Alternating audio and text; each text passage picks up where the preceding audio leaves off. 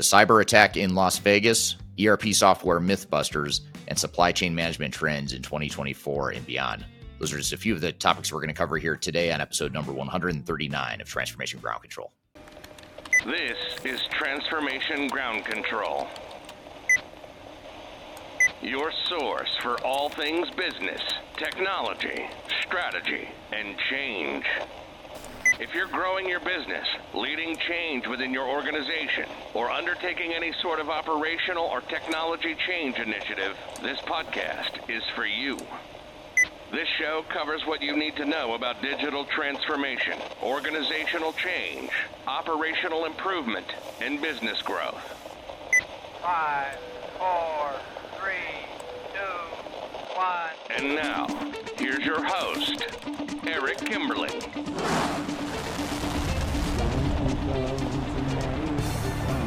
Hello, welcome to Transformation Ground Control, episode number 139. My name is Eric Kimberling. I'm the CEO of Third Stage Consulting. We're an independent consulting firm that helps clients throughout the world reach their third stage of digital transformation success.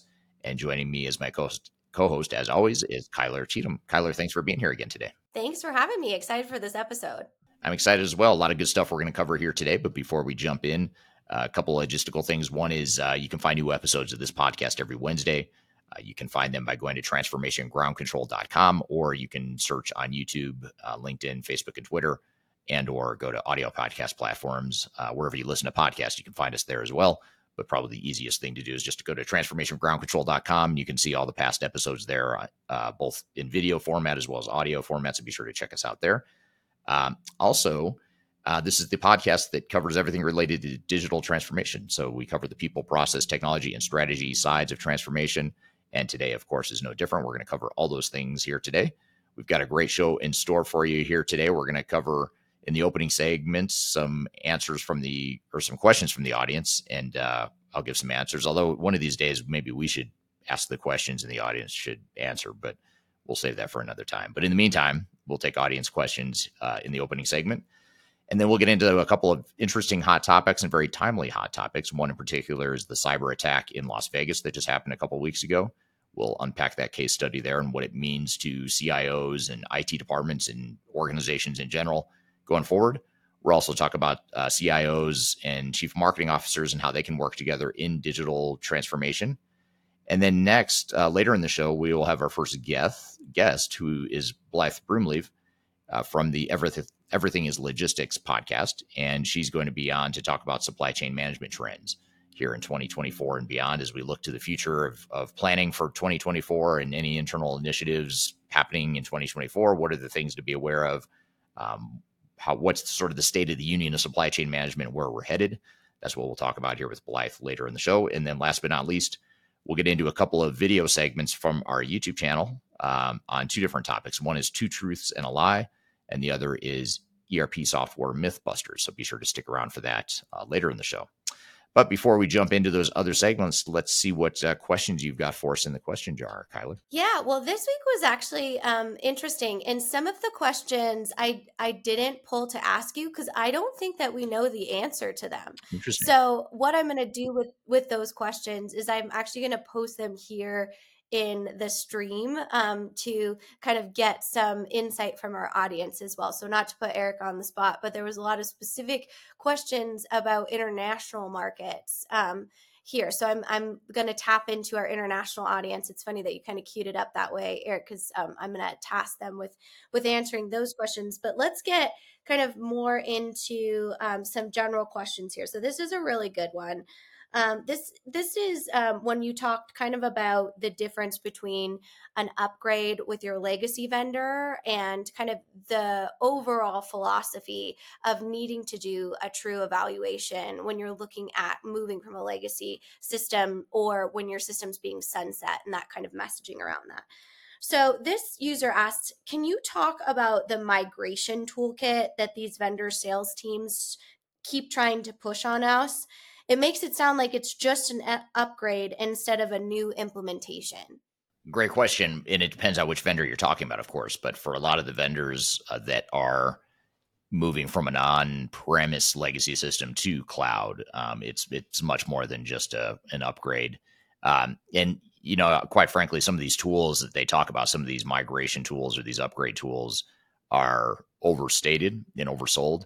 And vendors do have a way, they have sort of a history of overselling some of these tool sets. Like, for example, they talk a lot about industry best practices and pre-configurations and industry accelerators or implementation acceleration tools. And not to say that there's not repeatable processes and small scale tool sets that can be used to make implementations possible and in some cases easier, but generally speaking, it's overstated in terms of the value that they bring to the table.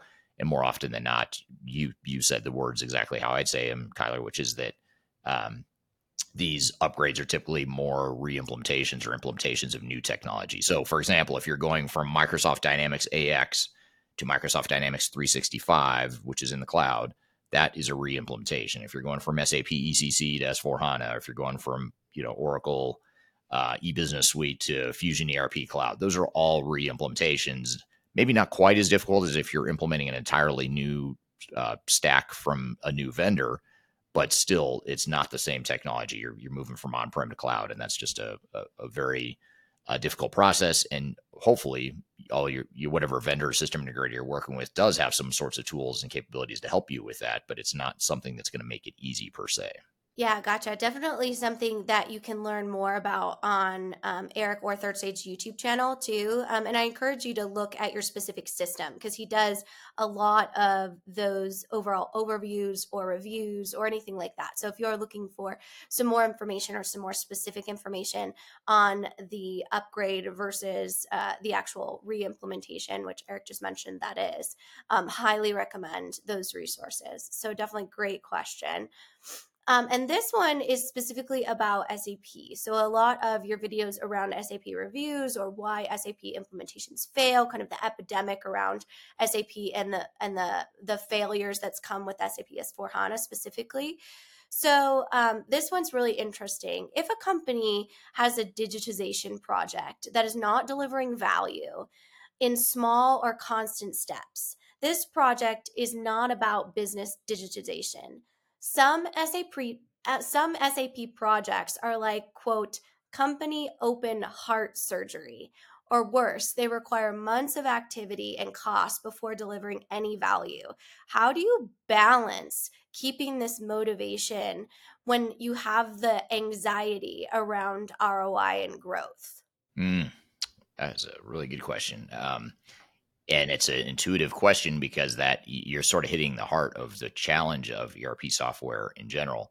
And if you back up for a second, just think about what an ERP implementation is. An ERP implementation is affecting your entire business. And so the open heart surgery metaphor or analogy is super relevant because, think about all the things you do as a business. You're manufacturing something, you're shipping something, you're invoicing customers for something, you're managing people, you're doing all this stuff, and your ERP systems are typically what manage that entire end-to-end set of business processes.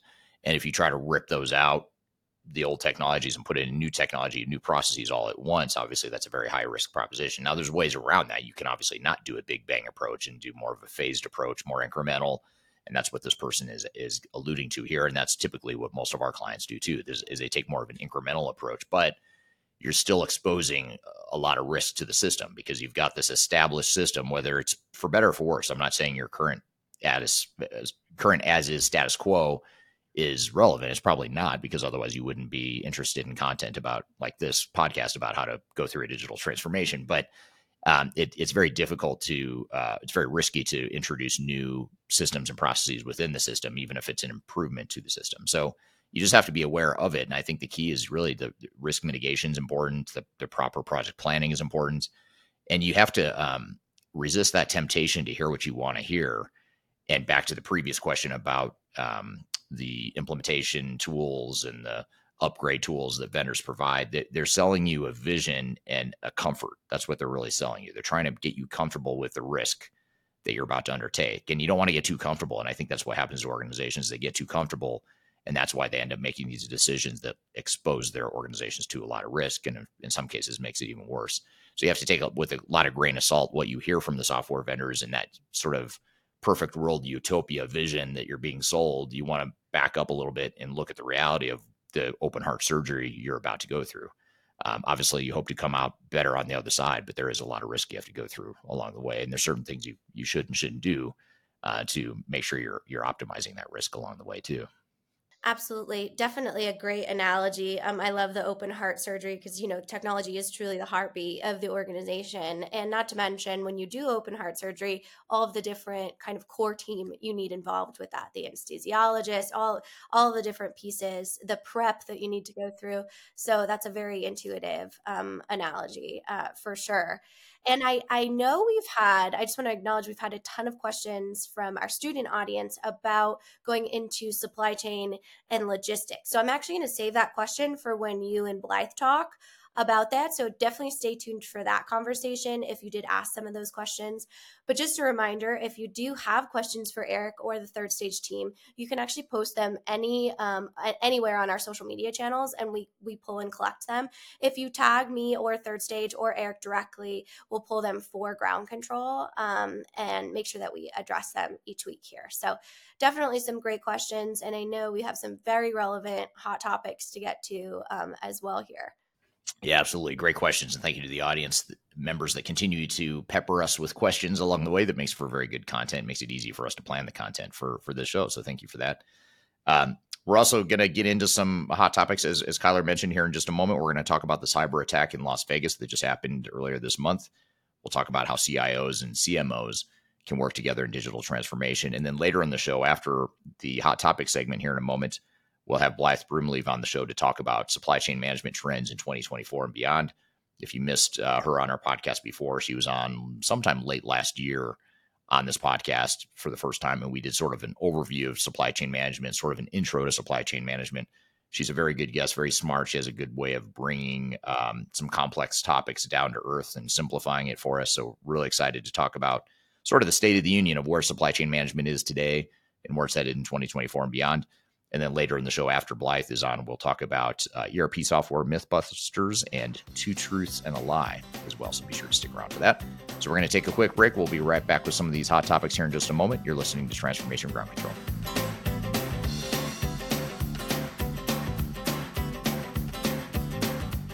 Interested in working for a company that truly values your unique skills and experience? Here at Third Stage, we don't hire based on resumes alone.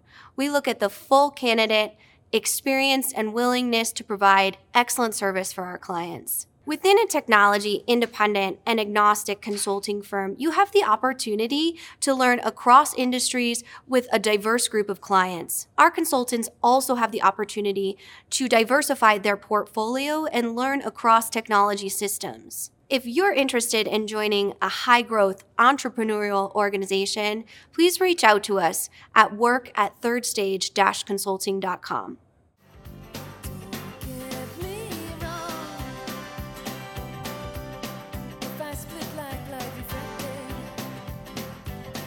Hello, welcome back to Transformation Ground Control, episode number 139. My name is Eric Kimberling.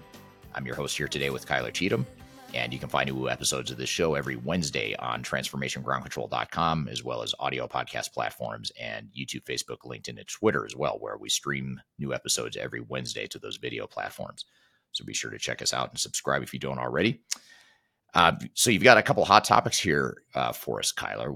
What's on your mind? Well, we definitely have to talk about Vegas, but before we talk about what that looks like and all of the kind of the trending topics around that cyber attack, I want to talk a little bit about how the CMO and CIO can work together on digital transformations. Now, CMO, which is typically Chief Marketing Officer, doesn't typically have a huge following when it comes to digital transformation. So I think it's interesting to talk through this. And it's not just the CMO, but this kind of study showcases how all C-suite individuals can kind of work together. So I want to get your feedback on that.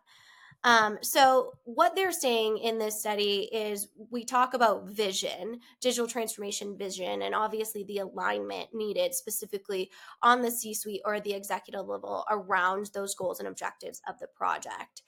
And then they talk about digital roadmap, success metrics, again, that should be aligned around that. But the one I really want to ask you about is data.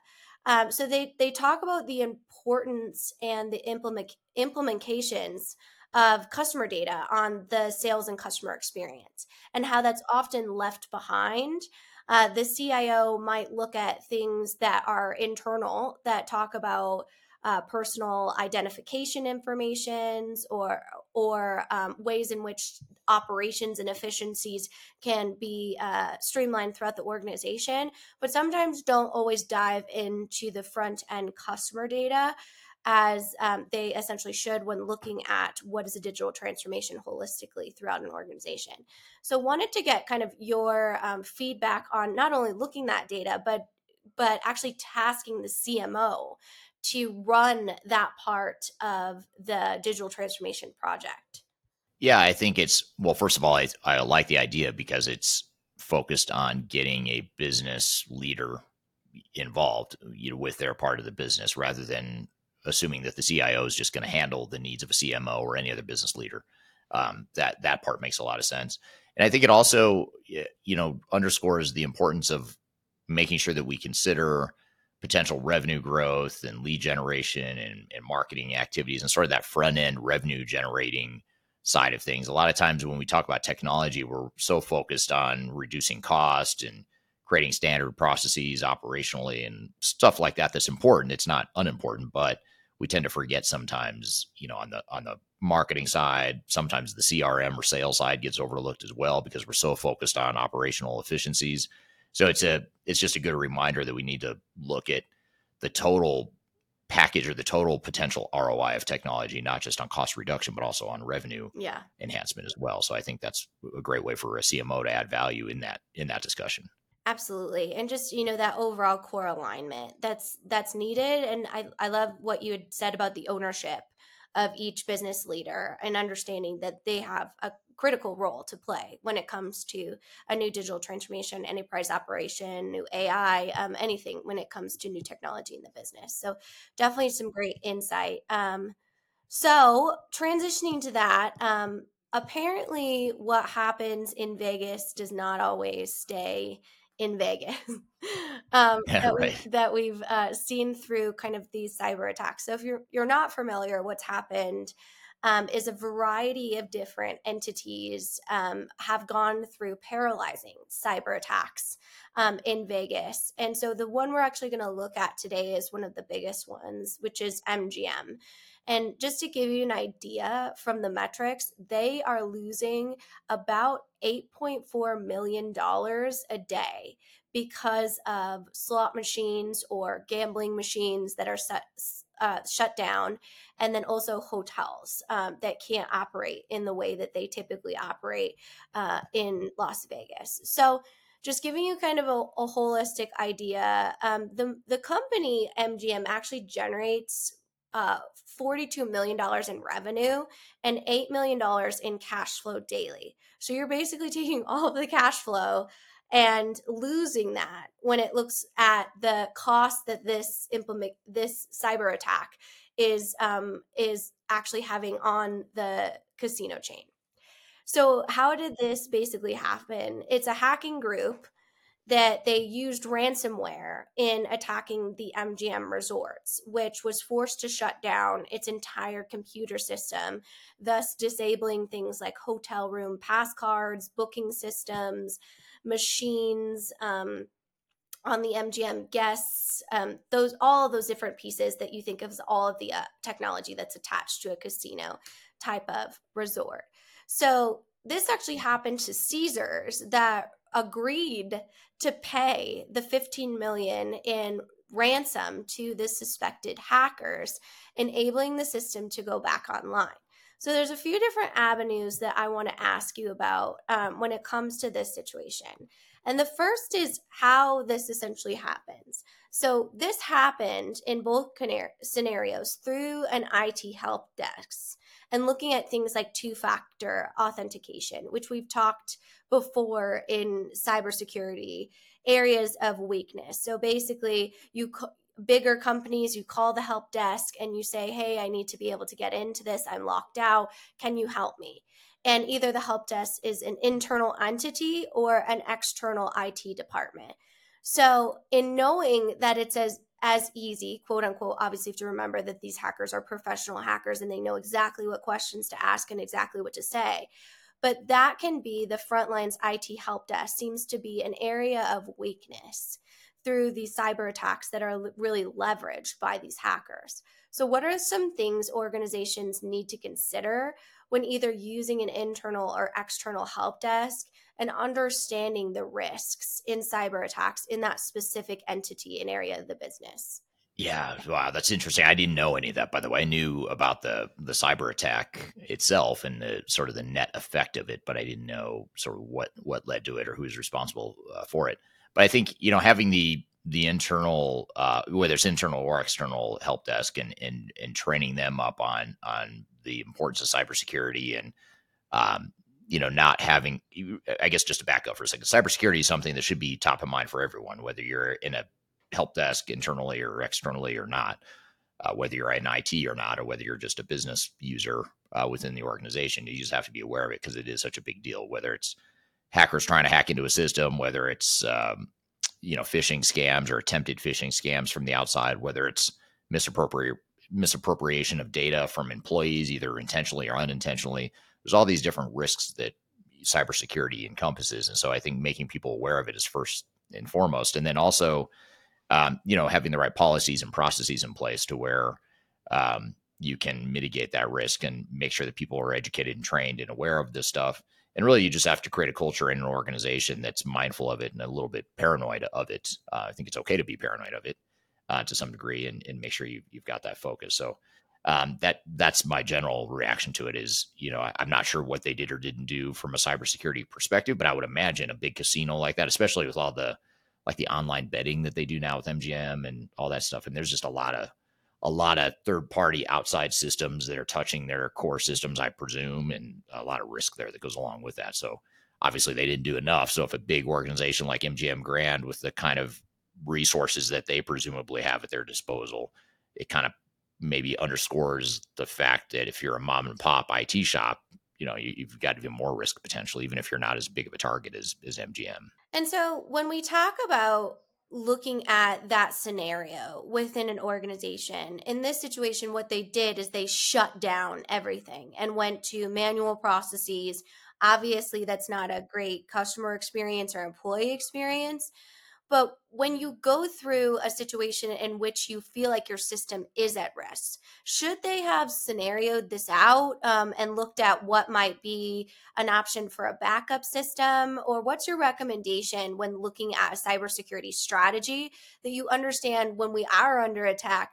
What do we do? Yeah, great question, great point. And yes, I would agree with sort of the scenario role playing of Plan B. What happens if or when a cybersecurity attack happens, and the same mentality applies to like if you're going through technology transformation or you're implementing some wholesale massive process improvements to your organization. You're going to have a Plan B. What happens if that process breaks or that system breaks down or our go live is a failure? What do we revert back to?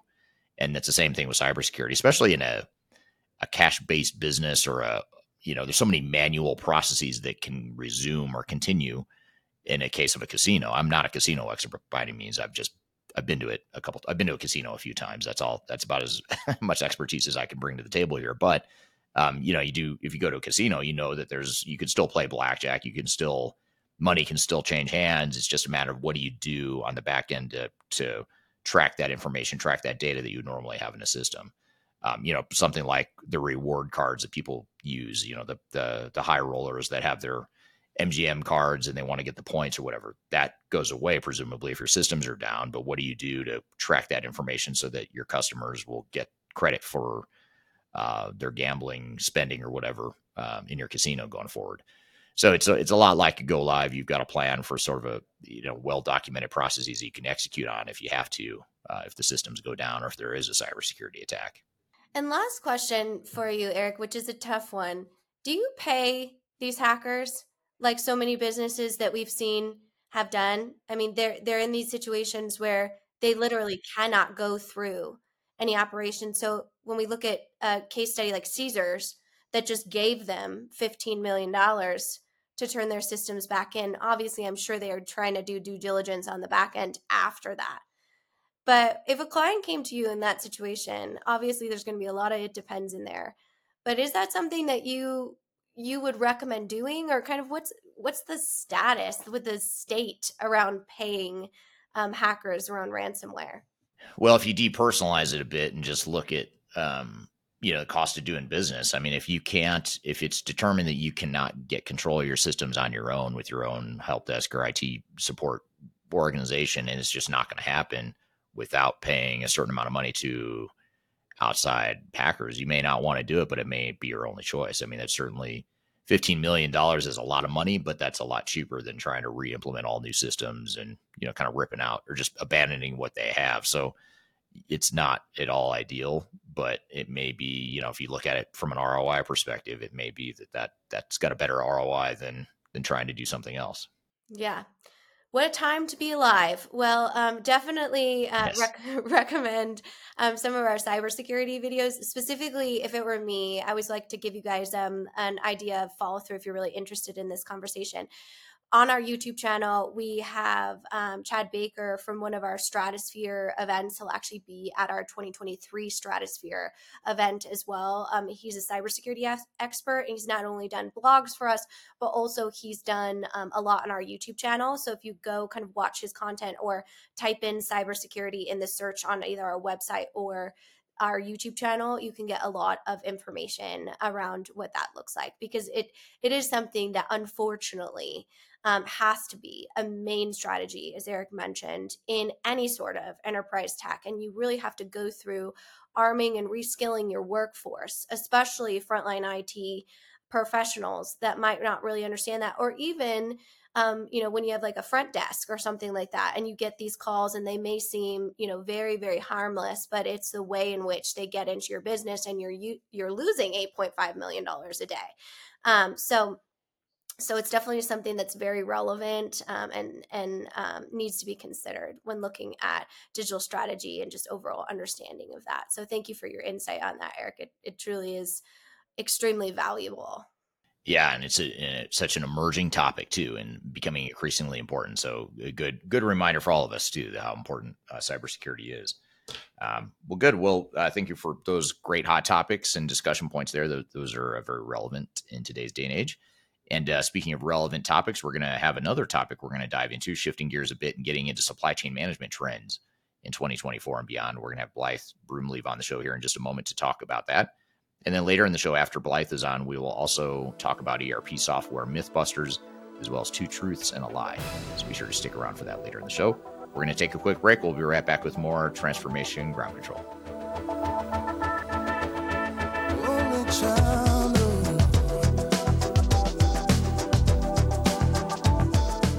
I'm Kyler Cheatham from Third Stage Consulting Group, and I wanted to take a minute to personally invite you to our Stratosphere 2023 in-person event on October 4th through 6th in Denver, Colorado.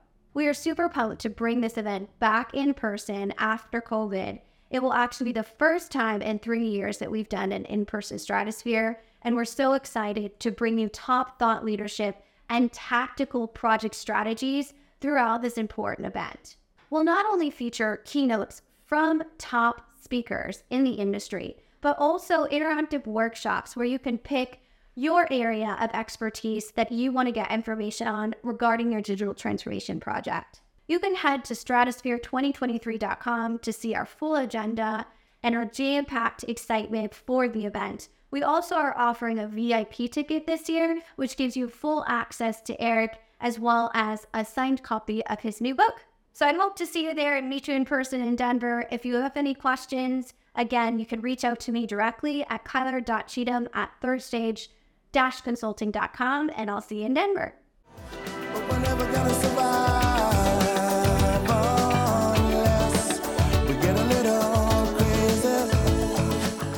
Hello, welcome back to Transformation Ground Control, episode number 139. My name is Eric Kibberling here with Kyler Cheatham. You can find new episodes of this show every Wednesday on LinkedIn, YouTube, Facebook, and Twitter, as well as audio podcast platforms throughout the world. You can also go to transformationgroundcontrol.com to see all the different places you can listen and watch, and you can also go back and see past episodes at transformationgroundcontrol.com as well. So I'm excited for our next guest, someone who's been on the show in the past one other time, but it's been a while. It's been about a year. It was about this time last year, I believe, that she was on the show to talk about an intro to supply chain management back then. But today, we're not going to talk about an intro to supply chain management. We're going to talk about trends for 2024 and beyond as it relates to supply chain management. So joining us here today is Blythe Broomleave, who's the podcast host or the host of the Everything is Logistics podcast, as well as other business ventures that she's involved with as well. So Blythe, thank you for being here today. Thank you so much for having me. Excited to be here. Excited to have you. This is your second time on the show. I know last time you were on, which is about a year ago, I think it was probably about this time last year, we had a really great discussion. We got into a lot of supply chain stuff, and I thought it would just be a great time for us to have sort of a checkpoint here. We're late in 2023. Thought it'd be a great opportunity for us to check in and see where things stand in the world of supply chain management, where you see the world headed with supply chain management in 2024 and beyond, and all this other good stuff related to trends and just what's happening in the space. But before we get into those questions, tell us a little bit about yourself and your different companies that you manage. Sure. So I am the host of a podcast called Everything is Logistics. So as you can tell, it covers logistics and supply chain and transportation, mostly focused on the U.S. market. Now we do cover, international topics as well, of course. But I started off in the freight industry here in the U.S. in Jacksonville, Florida, working as an executive assistant at a 3PL, which is a third-party logistics company, basically working side by side with the executive team, learning how, a transportation company operates. And so because of that experience there, I was given the role of marketing and digital media manager. And so I started managing all of the websites and marketing materials for that company. And that was sort of my trial by fire into the world of logistics. And that since has evolved into my own company, where the company that I worked for before became my very first customer. That company is Digital Dispatch. It's website management solutions for the logistics industry. So brokers, carriers, shippers, vendors, people like that, anybody who essentially small to medium-sized businesses who need those kinds of services. But the podcast is really my main focus. That's where I get to have these awesome conversations with people from all over the world, all over different sectors and modes of transportation. So I'm excited to be here. I'm excited to talk about, the fascinating world of supply chain, because it really is. We were talking just before we got on air that there's so much to learn within the world of supply chain from a historical perspective to, just recent, history, and even where we think, geopolitical struggles, alignments are going to evolve in the near future. It's always evolving. It's always changing. And I think that's why I love this industry so much. Yeah, we were also talking about how it's likely or it's possible that neither one of us or anyone in the field will ever fully learn and master all there is to master about supply chain management, because it does change so fast. So that's right. Exactly. I wish I could learn it all. Right. So you started to touch on this a little bit then, and maybe just to set the stage for the conversation here today, how would you summarize how the supply chain field has unfolded in 2023 so far? If we sort of look at just the year in review sort of thing. I know it's a little early for that, but just we're 3/4 of the way through. What's unfolded here? What are the big trends you've seen? So we're really coming off the downturn of the COVID economy. And so specifically here in the United States, there was a lot of stimulus impact. There are a lot of checks that went out to the population within the U.S. A lot of residents were basically locked inside and couldn't go anywhere and couldn't do anything. So what did they do? They spent their money on consumer goods. And so that had a massive ripple effect throughout the entire global economy, global supply chain.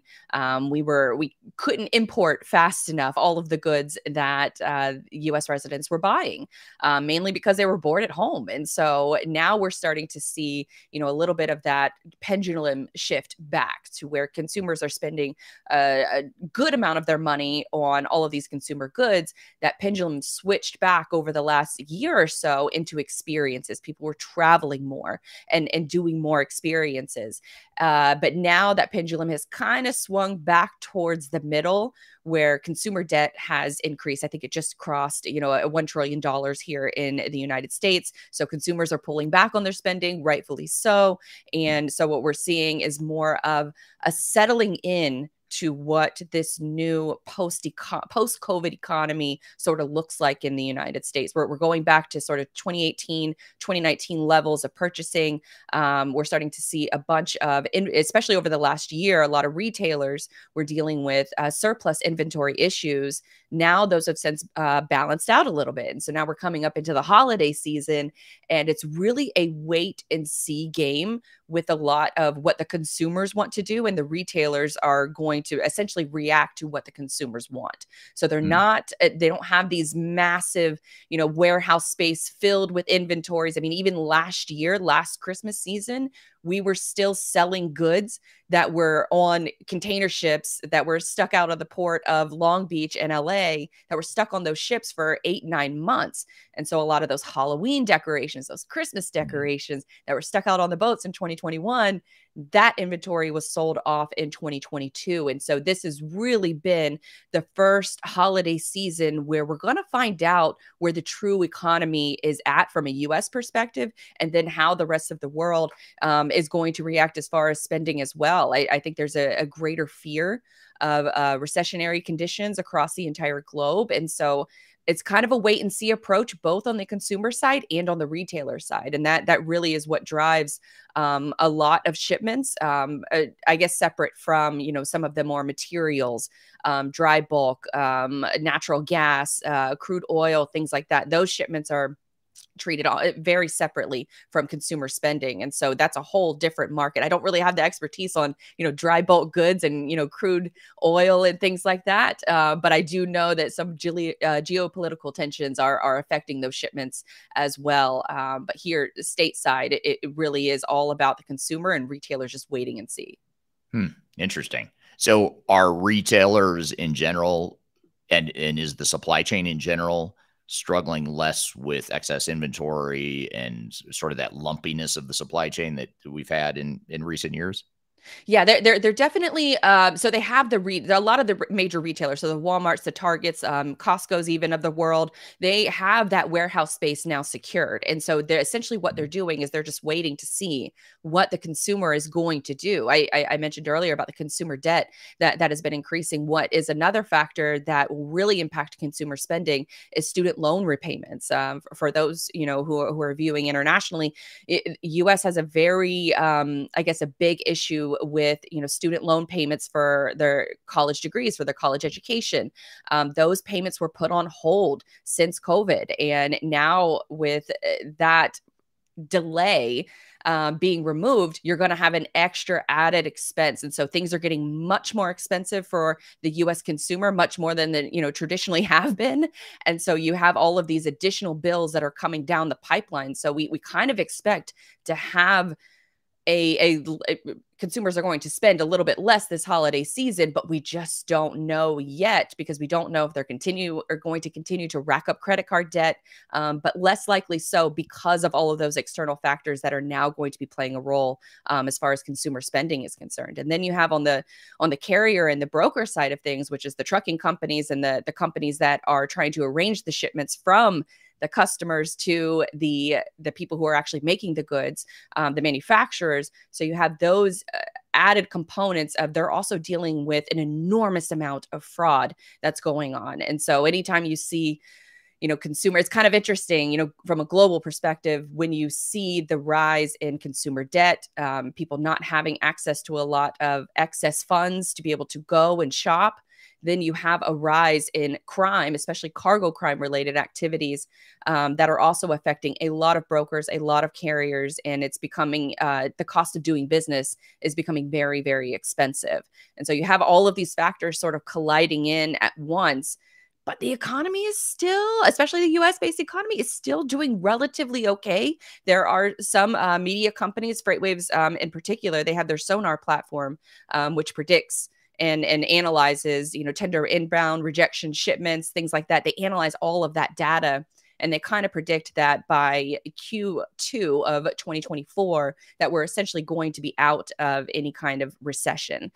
There are some experts that think that we're going to be done with any kind of recession fears by the summer, but spring to summertime is looking like when, we're going to kind of be back to those pre-pandemic levels, and the recession concerns are going to be over. So hopefully that leads to consumer confidence increasing, and then retailers' confidence increasing. And then, that has a ripple effect throughout all of shipping, whether it's the big cargo ships that you see out in the ocean, or if it's down to the trucks, to the Amazon delivery packages that you're getting on your doorstep. All of that has a ripple effect. Right. That's super interesting. Yeah, that's an interesting prediction for next year, and when things might start to settle down a bit there. So that's super interesting. So what other trends do you see developing then for 2024 and beyond? You talked about, what people are predicting for Q2 and into the summer of next year. What other sort of big trends or predictions do you have for supply chain management in the next year? Well, we made it a whole 12 minutes without mentioning AI. So AI is just dominating, I think, every part of the conversation in every industry, especially when it comes to the logistics industry and just global transportation as a whole. So to put things in perspective for the audience, the supply chain industry as a whole has been really slow to adopt new technology. They made major investments in the 90s, in the mid 90s, early 2000s into what's called these massive transportation management software, warehouse management software, fleet management software. They made all of those investments in the 90s. And what happens is with a lot of those different platforms, they're big all-in-one platforms designed to handle everything. All of your data from accounting to tracking loads to getting your products from point A to B, rate negotiations, all of those things were happening in one platform. Now you can imagine that is so much data. It is so much to filter through. And so for a lot of the smarter companies here in the freight space, a lot of them have started to implement different machine learning technologies. They're implementing those into their already established tech stacks. Now what we're seeing, especially that started this year, is that some of those systems that were developed in the late 90s, the early 2000s, they're becoming a little clunky. They're becoming a little, abrasive to further integrations, outside integrations with different other technology providers. Some of them are doing a good job of incorporating those different technologies into those massive tech stacks. But it's really started to happen over the last year, where you're starting to get these not small players, but these niche players who focus on one thing: driver tracking, truck parking, maritime shipping. The amount of time that you're waiting off of the coast in order to, get your call into the port in order to be unloaded. Measuring gas and measuring fuel, not gas, fuel. Truckers will kill me if I say gas. Measuring fuel, if from point A to B, how much speed you should be doing on the highway, how much of your speed you should be doing on the ocean. All of these different niche technology players are now starting to come into the fold, and they're starting to be integrated into these bigger systems.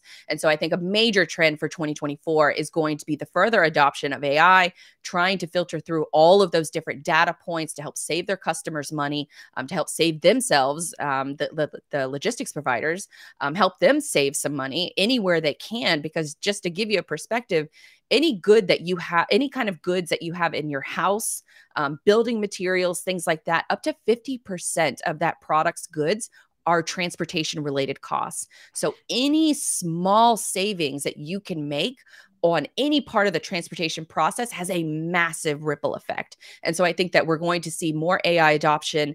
We're going to see more machine learning, and we're going to see more of these niche players, and hopefully break down some of these technological silos that exist within all throughout supply chain, where you don't have just intermodal out on an island by themselves. You don't have maritime out on an island by themselves. You don't have trucking, or, even the variety of different trucks that are being used. You don't have all of these different silos. They can play together and integrate much more. And I think we're going to see much more of that, not just in 2024, but in 2023 as well. These are when companies are starting to make those investments and make their budgets, is right now. That's super interesting. We're here with Blythe Brumleve talking about supply chain management trends in 2024 and beyond. We've got a lot more to cover. We're going to take a quick break. We'll be back with more Transformation Ground Control. Just tell me what you've got to say. Tell me, I've been waiting for so long to hear. If you are aiming for transformation success, turn to Third Stage Consulting Group. Third Stage's independent and technology agnostic consulting team helps clients define their digital strategies, define their roadmaps, and manage their transformations. With offices in the US, Europe, and Australia, our team helps the world's most forward-thinking organizations through their transformation pitfalls and risks. If you are embarking on a digital transformation or business change initiative, contact Third Stage Consulting to see how we can help you reach the third stage of transformation success. Learn more about us and download independent reports, videos, and other best practices at thirdstageconsulting.com.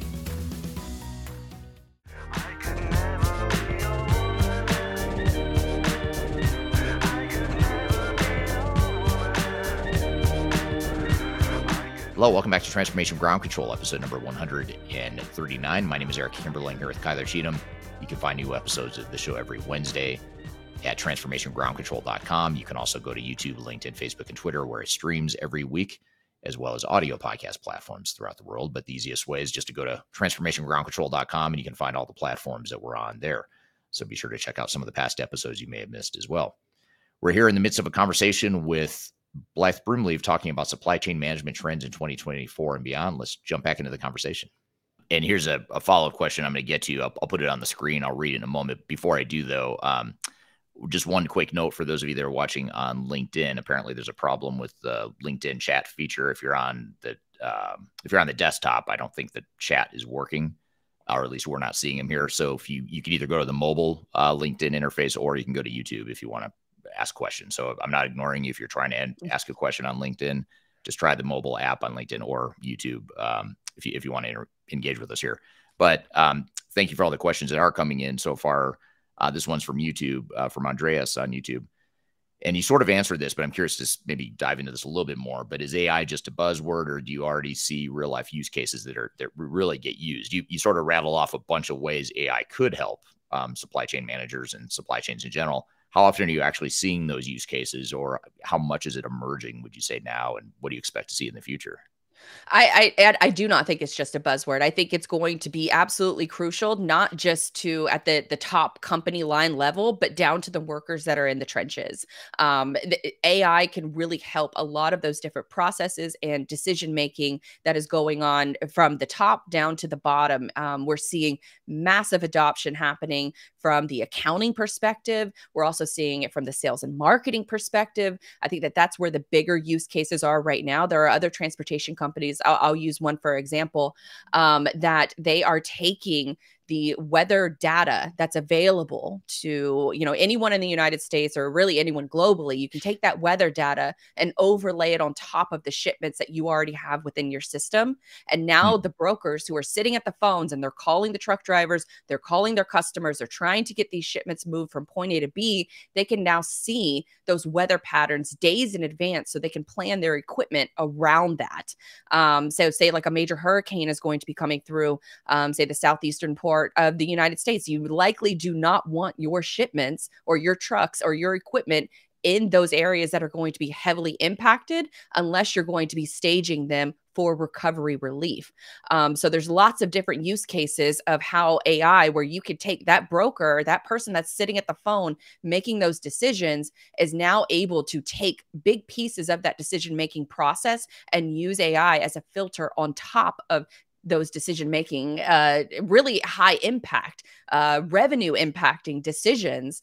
They're using these different tools and these different ways to sort through massive amounts of data. And that's really what AI is taking all of your data and making it actionable. And I think that's where, a lot of folks, when they hear maybe is, AI a buzzword, or maybe is AI just a fad?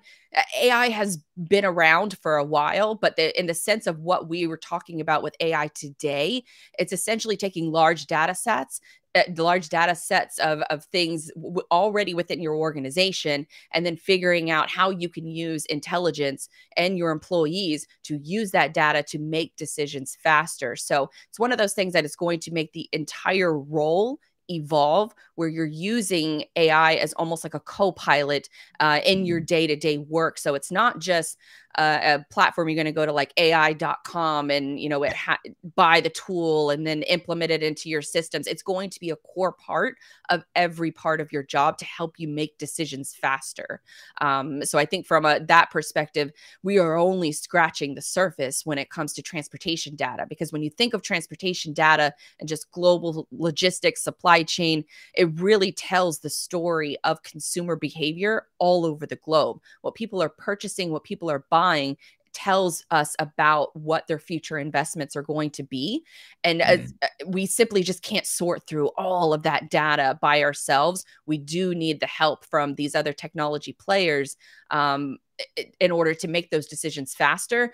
But it also matters if you have good data, because if you have bad data, you're not going to be able to make those decisions that are going to help your customers get their products delivered from source to porch much more quickly and much more efficiently, which is what every customer, every manufacturer wants in the world. Is they want cheaper transportation costs, and that's really going to be the only way to increase productivity from a logistics provider perspective.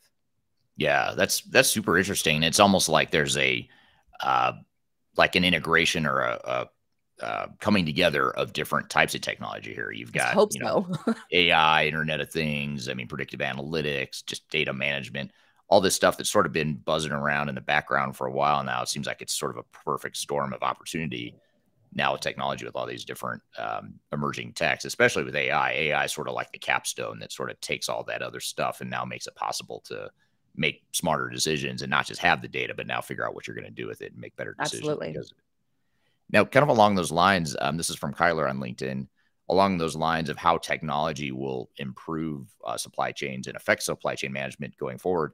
Her question is, how are artificial intelligence technologies being applied to optimize supply chain and logistics operations, and what benefits do they offer? You know what? I'm so sorry. That is not the question I meant to ask. That is a good question. I'm going to come back to it. Sorry, Blythe. I just totally no worries. 180 here. The one I meant to ask that was related to the last one was also from Kyler. But this is, can you talk more about the need for best-of-breed solutions in supply chain management? Sound like niche options have great potential, but how to influence the core ERP solution? So you talk about AI and you talk about these different technologies that are becoming more mainstream and more of an opportunity to help improve supply chain management. What does that mean in terms of like your back office ERP systems and or your traditional supply chain management systems? Are these going to be sort of standalone systems or technologies that you're talking about, or do you think it eventually gets embedded within ERP and supply chain management solutions themselves? There are definitely some players that are going to be integrated into some of these ERP solutions. Now, it remains to be seen, because there are also there's an underlying current that has happened within I would say the past 5 years, where what's called these digital freight brokerages, which might be a little in the weeds for supply chain management nerds out there. That I am one too, so I use that term affectionately. Now, they have tried to implement technology into a system that is mostly relationship based. So for a lot of folks, if you don't, I guess maybe understand the intricacies of the U.S. freight market. The U.S. freight market is, and I imagine this works all over the globe, because relationships matter. And so for a lot of these folks, they have a direct relationship with the customer that's arranging the shipments. Now, these customers have had a whirlwind of 3 years of nobody even knowing what a supply chain manager role was. They were not invited into the C-suite. They were not invited into budget planning or things like that. And they should have been. Supply chain managers should have had a seat at the table, because transportation costs affect the product and good costs so much, up to 50%, like I just said. And so for a lot of these companies, they have avoided that issue and that role of a supply chain manager. Now the supply chain manager at a lot of companies has a seat at the C-suite table. They're in the weekly meetings and they're talking about the increased role and their increased productivity, or trying to get to an increased productivity within their role. But these are people who are handling tons and tons of brokers and shipments and relationships, and they really just are frankly tired. It's essentially, one very small teams, 1 to 5 people that are in charge of supply chain for global companies. So they're overworked, but they also want to focus on their go-to relationships. So supply chain is very much and always will be a very people first business, but they are getting pressure from the top, from their investors, from partner companies that they need to start making these tech investments. And so that's where the tech investments are almost being pushed off to not the smaller players, but the people lower in. So you have the supply chain manager, you have the logistics service providers, you have your warehouse operators, you have your procurement directors, you have all of these people that are now responsible for all of these different factors. And so you have to think about it from the lens of what technology is going to help that small supply chain manager team be able to work more effectively, be able to be more productive. And a lot of those folks are scared to make those large tech investments right now because of the fact that a lot of these companies have focused on the digital side of things, the digital movement of goods. They've kind of forgot a little bit about the relationship aspect that you have to build between customer and broker and shipper and driver. All of these relationships matter. And so for a lot of these, digital freight brokerages, for example, a lot of them focused on, we're going to remove the person, we're going to remove the truck driver, we're going to remove these people that from the decision-making process and just digitally match, a customer to a truck. What's been lost over the last 5 years and what companies are starting to realize is that you need both. You need the tech advancement, you need the tech integrations, but you also cannot remove the human from the equation. And so there's a lot of companies that are struggling right now on how do we make tech investments without removing the human, because we've already been burned over the last 5 years for making these large tech investments, and that hasn't resulted in ROI. So now the pendulum, we kind of talked earlier about the pendulum swinging. Pendulum is swinging back to the folks who focus on relationships and that they can build out customized transportation, transportation, I would say, solutions for these different customers based on their specific needs. And that's where technology can come into play to help develop those custom solutions where the person and the people are still at the forefront of making those business decisions. So then that way, the people who are working in the trenches, who are often forgotten about, those are the people that are actually using the software. Those are the people that are actually using these different tech integrations and trying to find where else they can make those slight improvements from not having to make 40 calls a day, 100 calls a day in order to see where freight is. So now they're trying to figure out what does that balance look like? And so I think for a lot of companies, especially in supply chain, they've been burned a little bit in the past, and now they're trying to figure out, okay, where do we make the investments from a technology perspective that we can get these incremental improvements from a productivity perspective, and then still really focus on the people side of things, which I think has been largely forgotten, mostly because we've all been running around like chickens with our heads cut off over the last few years. And now things are starting to kind of settle into what we think is the new normal. And that's where companies can now catch their breath. Supply chain managers can catch their breath, and everybody that works underneath them could kind of have a way to say, okay, what did we learn? Where can we make these investments? And where are we not going to waste a lot of time and energy? Because I don't have to explain this to you. Like, a lot of these companies, it's a senior VP that maybe makes a fly-by-night decision where that software sounds great, we're going to use it. And then they never talk to the people who actually use the software. They never talk to the people that it actually directly affects. And so I think that that's where it's almost like very much coming back to reality for a lot of these companies, is that you probably overinvested in technology solutions that didn't have a huge ROI at the end of the day. And then now you have to reinvest back into AI. There's a new sort of tech thing that you got to learn, but incorporating AI into different functions of the product to increase productivity of your job will then help the people relationship side of things to help make decisions faster so they can focus on the things that they're best at. And that's developing and further developing those relationships with their customers. Yeah, that's super interesting. We're here with Blythe Brumleve talking about supply chain management trends in 2024 and beyond. We've got a lot more to cover.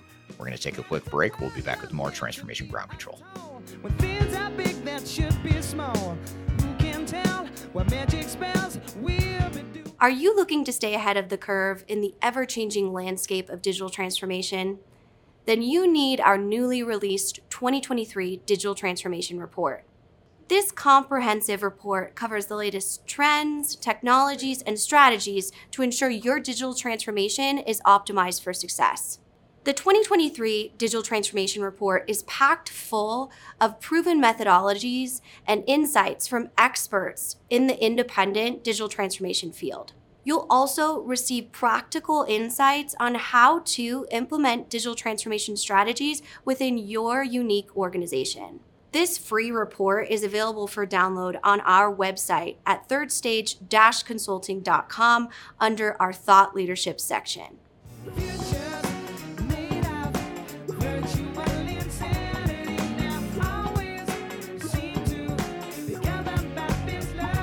Hello, welcome back to Transformation Ground Control, episode number 139. My name is Eric Kimberling here with Kyler Cheatham.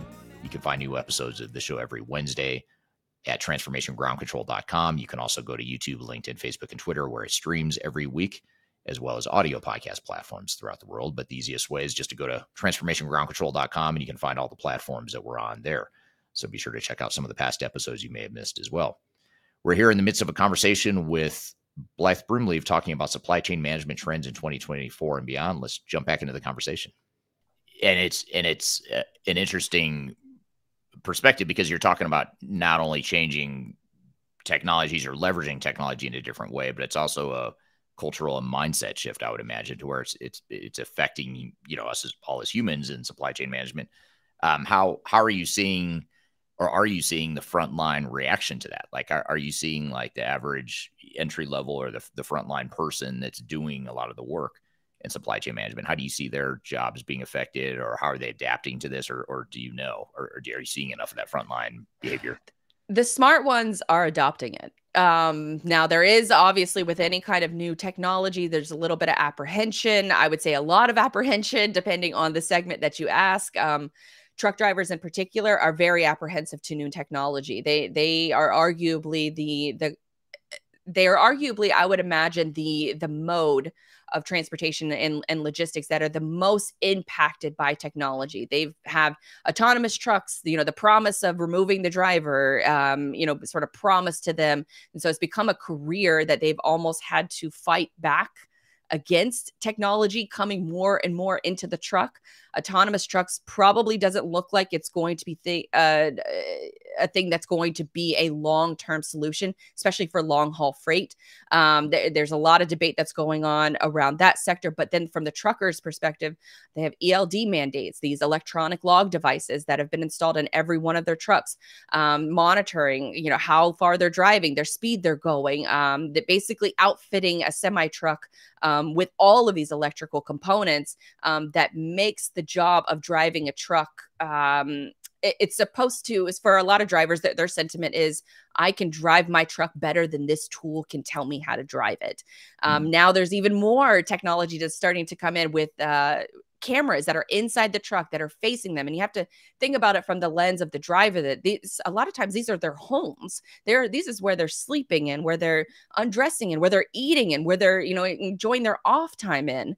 And so for a lot of drivers, they're very hesitant to adopt this new technology. Whereas the office workers, it's almost very much the same kind of apprehension to adopting technology, because they see it as, this is going to take my job. And we also see it in warehouse workers as well, with the adoption of more robotics, more automation coming into the warehouse. There are actual companies that have to train their employees to see the robot as a helper.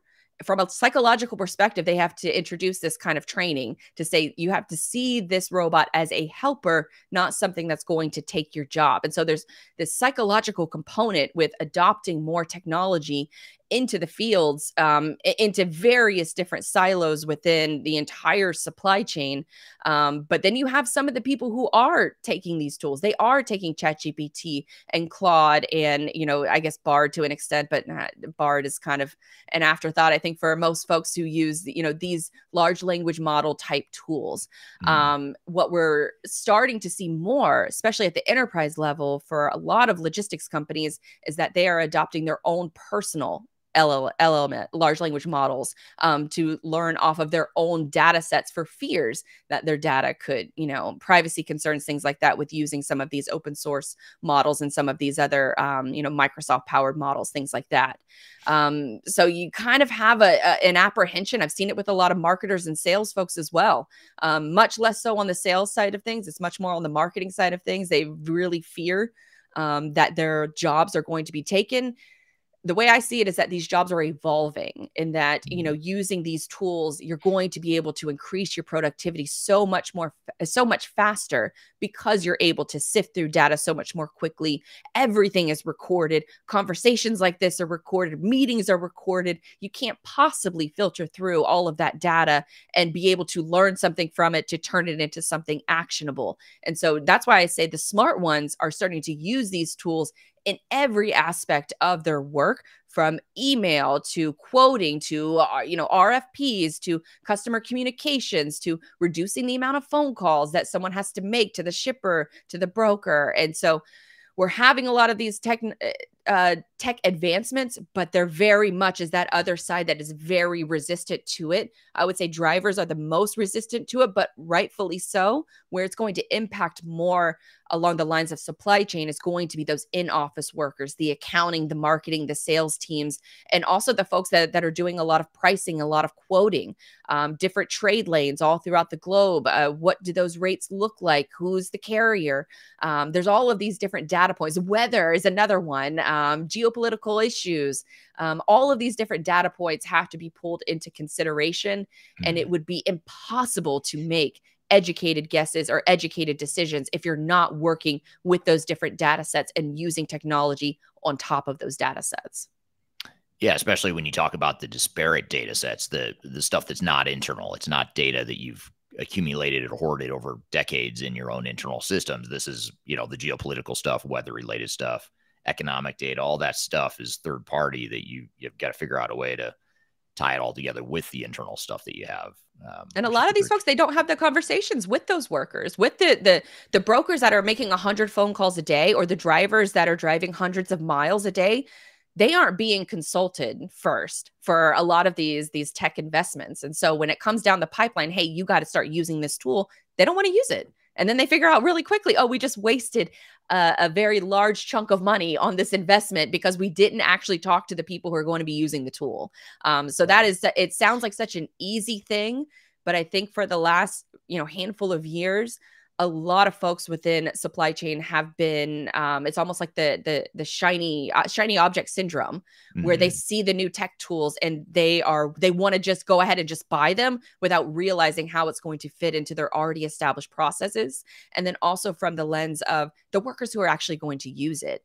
So that's why, I say right now is that there's a little bit of apprehension to invest in technology solutions unless you can prove that you can provide an ROI or solve a very specific problem, which sort of brings it back to where a lot of the niche players we talked about earlier in the conversation, where they're going to play a really strong role. I mentioned it kind of briefly earlier that, a large aspect of what's going on in this industry right now is fraud and prevention of fraud, cargo crimes, things, smuggling across borders, smuggling into different ports.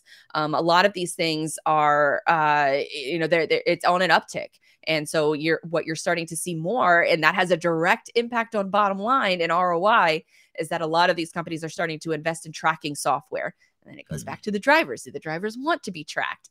There's different elements with where you're shipping goods. I just talked to an insurance provider on the podcast the other day that mentioned that for his drivers in Mexico, they are only allowed to drive during the day. They're not allowed to drive at night because that's where their statistics are showing them that a majority of cargo crime is happening is at night. So when they do drive on the road, they drive during the day and they do not stop.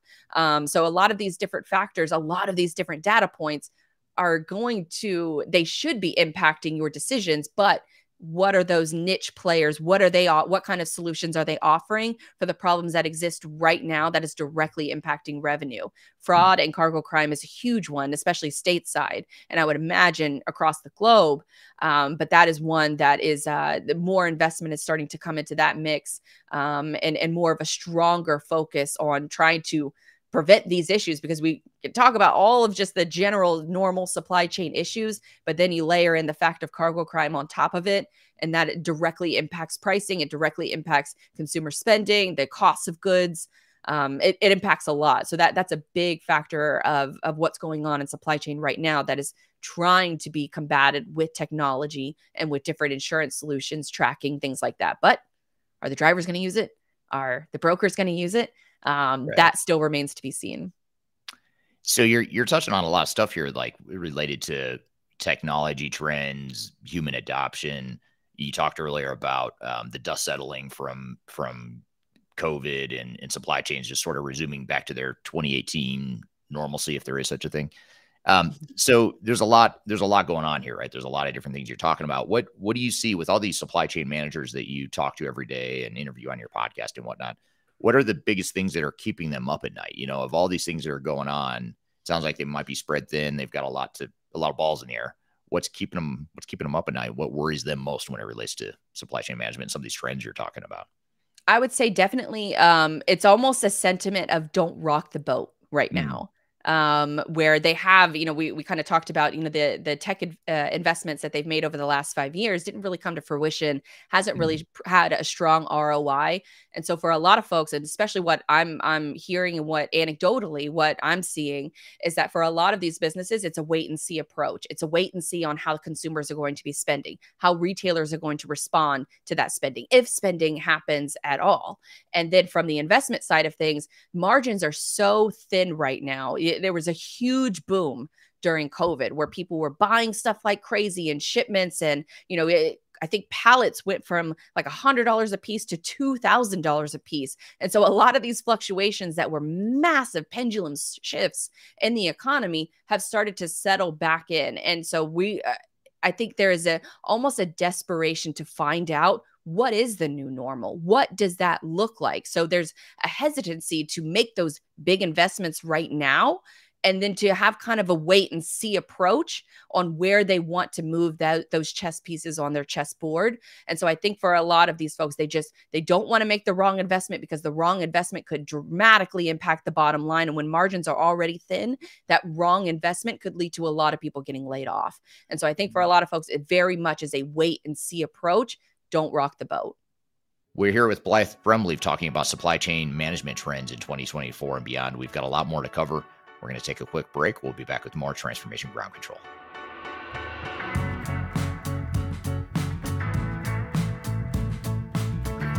If you are involved in any sort of digital transformation or business change initiative, you will want to download the 2021 Digital Transformation Report. With its comprehensive overview of business and technology trends and best practices, this report is a must-have guide for any transformation project or executive team. Download this free report by visiting Third Stage Consulting at thirdstage-consulting.com. You can also visit our website to learn more about us, or download independent reports, videos, and other best practices. Again, visit thirdstage-consulting.com today to learn how to take your transformation to the third stage of success. I'm gonna leave it all out there tonight. I'm gonna leave it all out there. Hello, welcome back to Transformation Ground Control, episode number 139. My name is Eric Kimberling here with Kyler Cheatham.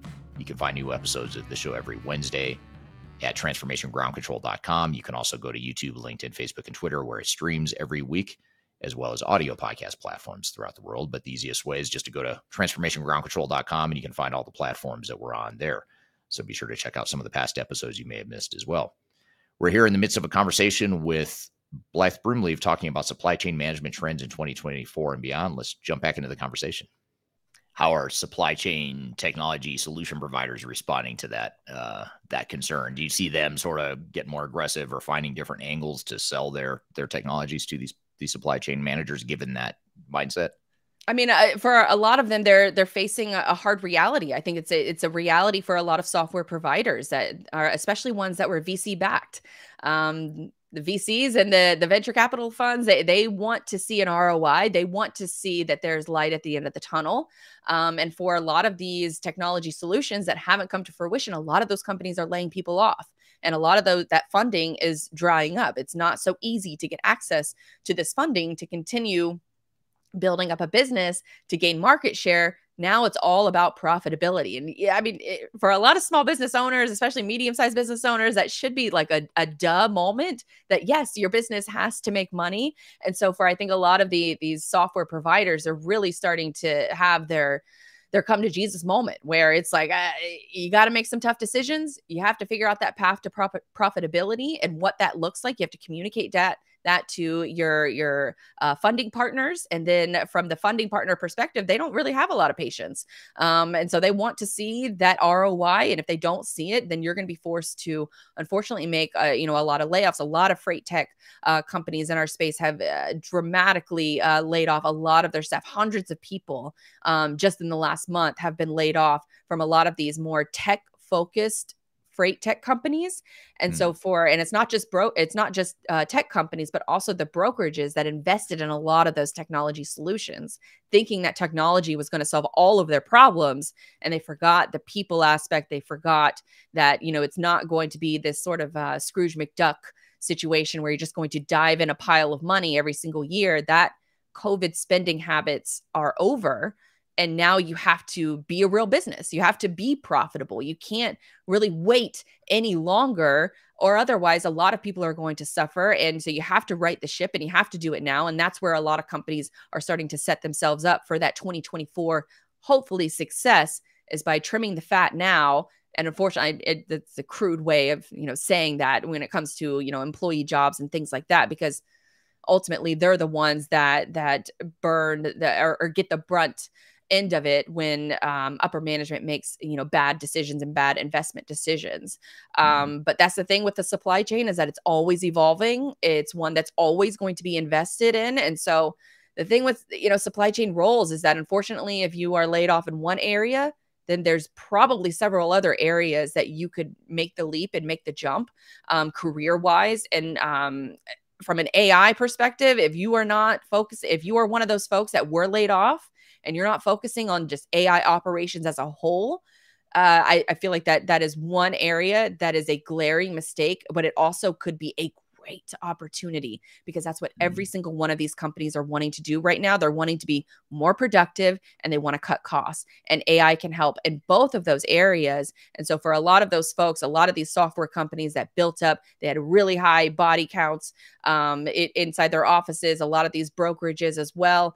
Now it's about who can rise to the top, who can use these solutions in order to be more productive and to enhance their career, but also enhance the bottom line of a lot of these companies. Because that's really the only solution I see right now for a lot of these tech companies that are forced to really look at the bottom line and look at their revenue, look at their P&Ls and see where they stand. And you got to make smart decisions. You got to get leaner. And that's where I think, for a lot of folks, it's the process mapping. It's the boring stuff, the process mapping, the software investments, and how you're going to put AI and automation where it makes sense, that the people can still be at the forefront of those, building those relationships, and then use this as almost like their superpower that nobody else sees.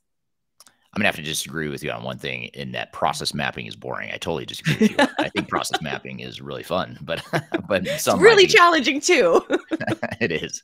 So do you think, kind of shifting gears a little bit here into career, supply chain management careers, which is a lot of the questions we get on social media is related to, how do I get into supply chain management? What area of supply chain management should I focus on? Is it a good area to focus on? What do you see here in terms of just general career opportunities? Is it going to be more on the consulting side, sort of the outside third parties that are going to be more opportunity? Do you think it's the internal types of people that can add value internally? Is it a combination of both? Or what do you see as like a trend in terms of careers in supply chain management? As terms of careers, I think I feel like I'm beating a dead horse when I'm going to say this, but AI operations, that is going to be the bread and butter of a variety of different roles within all of supply chain. I mentioned from account. I don't. This is from a U.S. based perspective, but we have a shortage of accountants. We have a shortage of CPAs in the United States. Accounting is one of the largest departments at a a logistics company, at a supply chain company. The accounting department is some of the largest, and we have a shortage of those types of people. Then we need software to come in and help alleviate a lot of the overworked individuals who are already in those roles, and they really don't have sort of a reprieve or a relief to come in and help them besides these different AI adoption technologies. And so what we're probably going to see, especially from a career perspective, is somebody who is somebody who is fluent in process mapping, someone that is fluent in also AI operations. Where can AI fit in? How can we standardize our data so that it is good for these different large language models, these private ones that should be in deployment, that should be being built or at least looked into from a tech perspective, or a company perspective, just in general. And so I think the role of AI operations and having someone that has a general overview of that process mapping and then seeing where AI plays a role, I think there's an incredible opportunity in order to be able to be that main focal point, to be that main person who is focused on where can we implement AI? Where is it going to make sense? And so having someone that is, a chief AI officer or someone who is, their title is AI operations, I think is going to be a massive play and really sort of solidify a little bit of a guarantee for a career in the near future, where a lot of these other traditional roles are being, a lot of the I would imagine the duties within those traditional roles. So think about the folks that are in the white collar work, the research analyst, a pricing analyst. A lot of those different roles are directly going to be impacted by AI, where you might have had 6 people performing that job, whereas you might only need like 2 or 3 now if you use the tools like AI. So if you are in supply chain management, or if you're looking to be in a supply chain kind of career or adjacent, I would get in on the ground floor. I would talk to the people that are in the trenches that are doing the work, and then become the person who is the go-to AI person within the company, that you can look at those different process maps. You can look at the different tech that you have, or tech stacks that you have right now, the tech advancements that you could be making in the future, or in addition to the AI responsibilities and how you can figure out where it's going to play a role in different departments all across the company, because it really is going to have a direct impact on revenue and productivity. So if you can be that person, be that person. Dive in, bookmark these tools, figure out how you can use them in every aspect of your job. It's going to help you get there a little bit faster. Now, it's not the end result. It is not, I have to put that caveat out there, that it's not as simple as, write me a sales email to a new customer and ChatGPT. It's not that simple. You do have to have a level of expertise. And so that's where the higher thinking, the more of the strategic thinking individuals who can see where it makes sense for these AI automation, machine learning tools to come into play, that's where it's going to really just almost put gasoline on the fire for a lot of these folks who are looking for a career that's going to have a little bit more longevity, whereas some of these other careers are a little bit more in the balance of things, of what trajectory they're going to go, because AI is just impacting every single role at a variety of different levels. That's super interesting. Now, is that movement to AI and being, maybe you're not going to be an entry-level chief AI officer necessarily, although that could be a longer-term career path for you. This sort of ties into a question from Kyler here on LinkedIn about breaking into the supply chain management industry. And what do you recommend to people that want to get into logistics and supply chain management? Obviously, AI is one area that, if you know supply chain management and AI, I think what you're saying, and I think what we agree on, is that that's a great, that could be a great entry point. Are there other ways or other tactics or strategies or areas of focus that you think are going to be more important for people that are entering supply chain management right now, in addition to AI?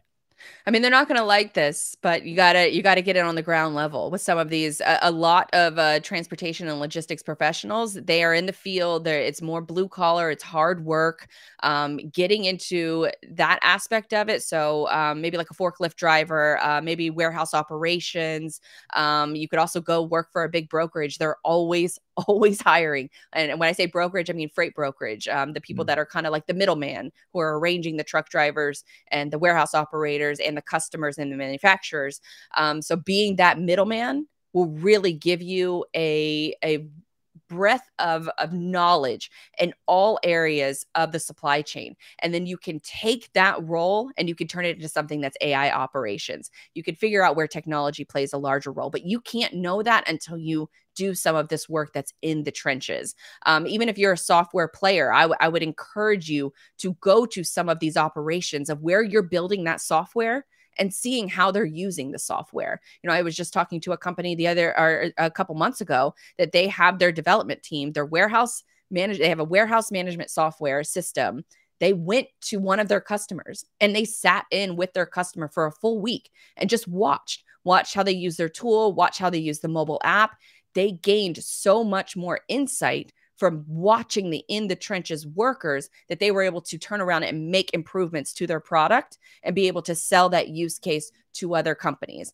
Now, when you have that kind of experience from maybe a software vendor perspective, or you're actually the one doing the work in the trenches, you can then flip that into that supply chain manager role within a customer role. So say a Target, say a Walmart, a Costco, building into not Sephora, but maybe a Sephora, some makeup brands, consumer packaged goods, beverages.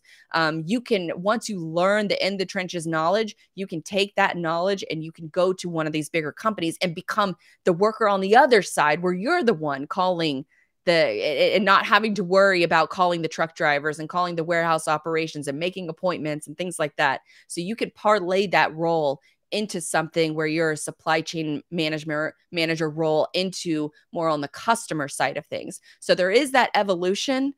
But if you're young and if you're hungry and if you want to get it on the ground level, I would go to the nearest warehouse. I would go to the nearest freight brokerage and I would get in and I would learn everything about the modes of shipments that they're using, the equipment that they're using, the commodities that they're shipping. And then once you learn just the basics, you don't even really need to go to college for this. And that's what is the best part, is that you can learn some supply chain management, key tools, things like that, of course, in college. But a lot of that happens while you're working at the companies. You learn how the sausage is made. You learn all the intricacies. And then you can parlay that into other areas that have more longevity and have more opportunity for maybe what you want to do, such as AI operations role or a supply chain manager role. But getting in on the ground level and in the trenches work is key to understanding where those problems exist. Because no matter if you maybe are an executive level role, we kind of hinted this earlier in the show, they are making these bad tech investments because they're not talking to those folks who are in the trenches working. So if you're talking to those in the trenches employees, or if you're doing the work yourself, you have a much better idea of where these tech solutions make sense. And then you can parlay that experience into maybe a freight tech role, a logistics tech role, or on the other side of things where you go and actually work at the customer level, at the manufacturer level, and then you manage the shipments on that side of things as well. And you manage the entire supply chain, the source of the source for your products, things like that. So I would advise get in on the trenches, learn it there first, and then you have a much better idea of where technology and other roles will have a greater impact, especially while we're trying to still figure out what the hell's going on post-COVID. Right. And it gives you a lot more credibility, if you want to move up the food chain and become a supply chain manager or a COO or whatever future aspirations you might have. Having that credibility at the ground level is going to be a lot more so, especially great example you gave on the tech investments, the bad tech investments. Part of that could be that maybe these are guys and gals that are too far removed from the front lines. Either they didn't start off there. Yeah. Yeah. And I'd say, the university and college route is probably good. I guess if you want to be, a consultant, certainly that can help. But back to your point, you don't have that hands-on credibility necessarily just from having the college degree or the university degree. Those curriculums, they just frankly can't keep up. And that's, we've covered a lot and, there's this short time talking, but there's been so much that has happened that has impacted every aspect of the supply chain journey for all of your products, all of your goods. And it's just happened within the last 3 years. So everything we thought we knew, prior to that has just been upended. And so for a lot of these colleges, their curriculum just frankly can't keep up. And so the best way to get that, sort of trial by fire knowledge is to just go work for these companies. Right. Great advice. Now, speaking of advice, just sort of a capstone question here. What advice would you give to organizations that are still trying to navigate some of these supply chain challenges today? And I think what we're saying and what I've heard you say is that these challenges are not going to go away. They're going to continue to evolve and change, but they're not going to go away. So what do you recommend to an organization or a team that might just be struggling in general and they're not really sure where to start or what to do to kind of look to 2024 and beyond? I think you have to look internally. It has to come with the people from within. Where are the opportunities that you have workers within your organization that want to do something else, that want to do something more?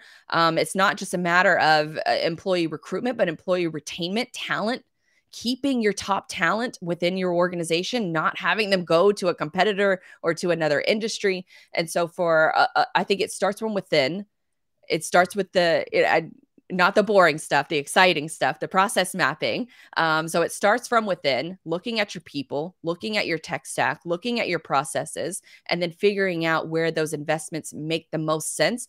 Do you need more bodies in the office making sales calls, or do you need that software solution that's going to come into play that's going to be able to help you combat fraud? I was just talking to a company the other day that I was surprised that this didn't already exist, but it's essentially a credit score and rating for brokers and shippers. And so from a shipper perspective, they really have, outside of Google reviews and a couple different sort of legacy software systems, they really have no idea who is hauling their freight, who is hauling their goods. And so the greater transparency, greater visibility into who is hauling all of your goods, who is involved in this processes. And so that company, what they do is they provide almost a credit score for a lot of these brokers and carriers. So then that way they can make these benchmark decisions on what is the most profitable trade lane, which ones can we focus more on, which carriers are the most profitable, they're most on time, they're most reliable within those different trade lanes. And so having all of that additional data points, it just makes a ton of sense for a lot of companies to be able to say, let's slow down. The economy is slowed down. So you have this extra time to be able to look at these things more in depth. You can kind of catch your breath a little bit and look at where the investments that not only you're going to make right now, but possibly in the near future. You can't make those predictions. You can't make those investments unless you're working with the people within your company. You're talking to your customers. That's one thing that I haven't mentioned yet. It is so vital. It's so important. Regularly having meetings with your customers to figure out what's going on with them. And then that way you can plan your operations appropriately, depending on how technology is being integrated and adopted within your own organization. If you have people that are slow to adopt technology, but you want to make technologies investments, you're going to have a little bit of a more challenging time. So it's talking to your people, figuring out what the pulse of your own internal workers are at, where you can make some shifts and adjustments, and then figuring out what those processes look like, and then adopting AI, automation, machine learning on top of that in order to help you become more profitable. And then if you're more profitable, then your customers are going to be more profitable. And it just has a ripple effect for everybody else in society. I mean, that's really how supply chain works, is that if you can save your customers a little bit of money, then they're going to save their customers a little bit of money. Ideally, that's the way it's supposed to work. But, that's a whole other conversation. If, we don't have time, probably don't have time to get into all that. Right. Okay, thank you, Blythe. Great conversation. And thank you to the audience for the great questions and comments as it relates to supply chain management. Clearly a lot to think about as it relates to supply chain management in the coming year and years. And we're going to unpack a few of the themes and threads that we started to pull on there with Blythe here in just a moment. But first, we're going to take a quick break. You're listening to Transformation Ground Control.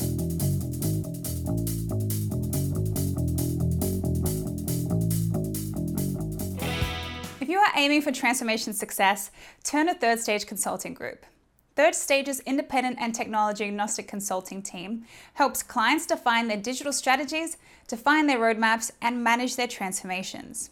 With offices in the US, Europe, and Australia, our team helps the world's most forward-thinking organizations through their transformation pitfalls and risks. If you are embarking on a digital transformation or business change initiative, contact Third Stage Consulting to see how we can help you reach the third stage of transformation success. Learn more about us and download independent reports, videos, and other best practices at thirdstage-consulting.com.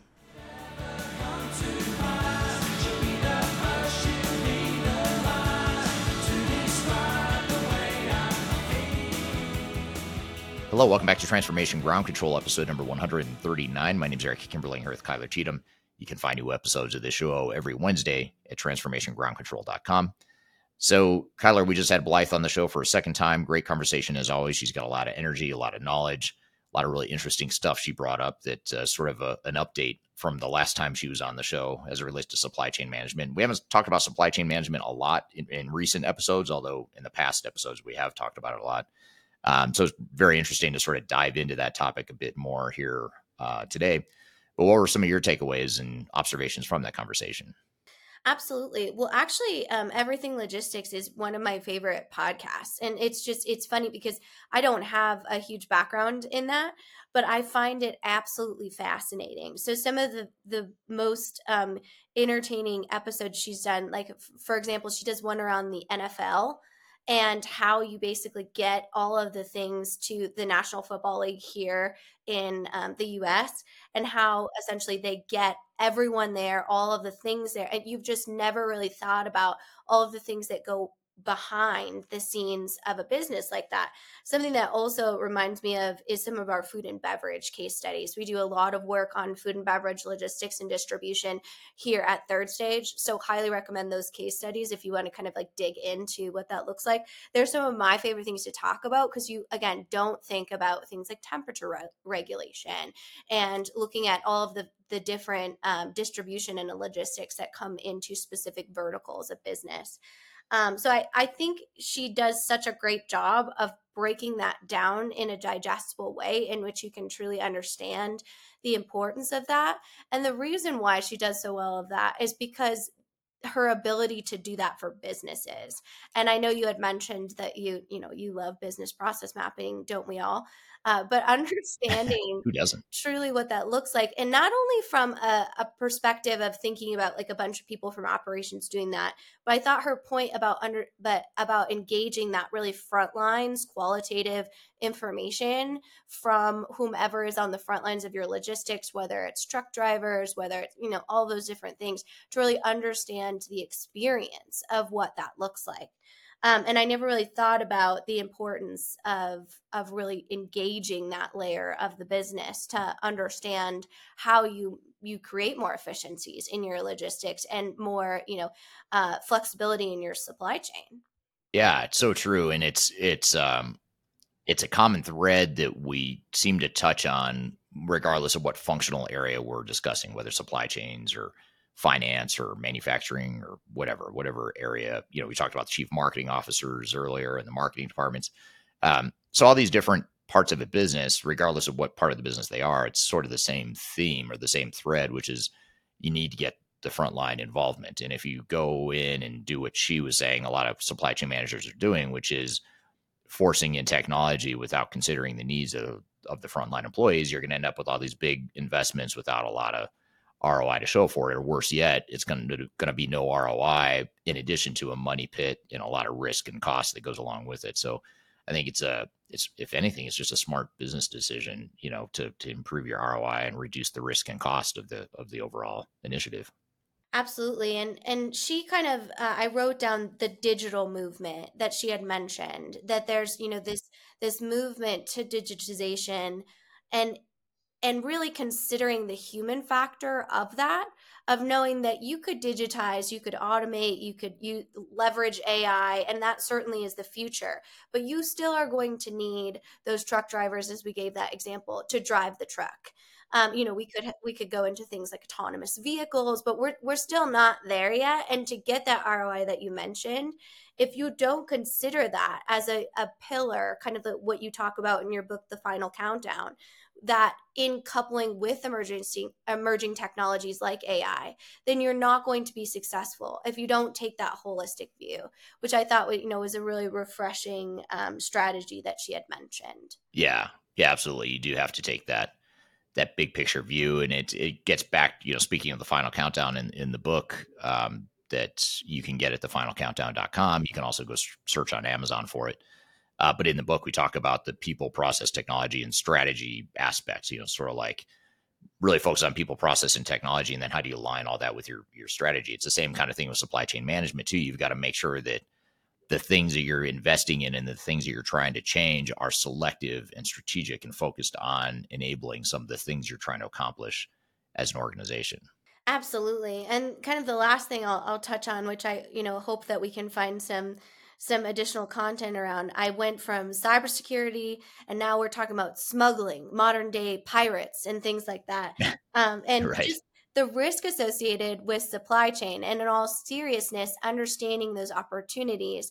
And one thing I wanted to ask you that some of our audience, we didn't have some questions we didn't see on that end, but I think one of the great questions we could ask is those areas of weakness within the supply chain in best of breed solutions. So you guys kind of talked about the niche solution and the integration, but are those opening up areas where there could be specific weaknesses in your cybersecurity or security areas? Like, what's the risk assessment for that when you're looking at maybe more of a heightened supply chain software, a niche solution in that area? Yeah, great question. I mean, anytime you have multiple systems, you are exposing the potential targets, or you're increasing the number of potential targets for a cybersecurity attack or any sort of security breach or any sort of risk for that matter. Because now, instead of one system that could get attacked and one entry point that someone could misappropriate information or data, or have some sort of security loophole, every time you add a new system to your stack, you're increasing that. And the more integrated the systems are, which most of us want integrated systems, that just creates more vulnerabilities across your entire technology ecosystem. So you've got the best of breed considerations that you brought up in the discussion around, how do you best leverage technology that are kind of targeted and focused and niched on certain things. That's an important consideration, and that does increase the cybersecurity risk potentially. But then also, we didn't really get into it with Blythe, but she did talk about, at a high level, she talked a lot about AI and artificial intelligence and some of these open data platforms. That's another security risk too that we don't oftentimes think about. It's not that a hacker is necessarily going to come in and steal your information, but now your information is out in an AI model somewhere. And a few weeks ago, we had Marcus Harris as a guest on the show, and he talked about intellectual property considerations and cybersecurity considerations as it relates to AI in particular. So, if you want to learn more about that that topic or that risk, I'd highly encourage you to go back a few episodes and find the last one that Marcus Harris was on as a guest, and he'll be the guy. If you look at the thumbnails on the podcast, he's probably the only guy wearing a suit amongst all the guests. So that's probably the easiest way to find him. But he talks a lot about that in that episode. It's a really good one too. So I encourage you to check that out. Absolutely. We'll highly recommend Blythe's thought leadership and content that she puts out. It's one of my favorites to view. She's got a lot of really great and insightful information. So what a great conversation. Definitely always love to have her back and kind of understand the importance of a complex subject that really should be something that you embrace the complexity of. There's so much opportunity, and again, what a time to be alive for supply chain overall strategies right now, because they are constantly evolving and constantly changing. I think probably you could argue that the evolution of a supply chain manager over the last 5 years has completely changed, which is why you have such interest in that as young professionals or career change, because it does have the opportunity to give you that insight across a lot of areas of the business. So thank you, Blythe, for the great conversation, and thank you, Eric. Definitely lots of insights. I always call it a rewatcher on there. Get your pens and pencils out to really understand all the different great nuances you can take out of that conversation. Yeah, absolutely. Agreed. She's a great guest, and we'll look forward to having her again here soon. So Thank you for the great questions to everyone who had them there for that discussion. So we've got another segment left where we're going to get to a couple different topics here. We're going to get to ERP software mythbusters and two truths and a lie. So be sure to stick around for that. We're going to take a quick break. We'll be back with more Transformation Ground Control.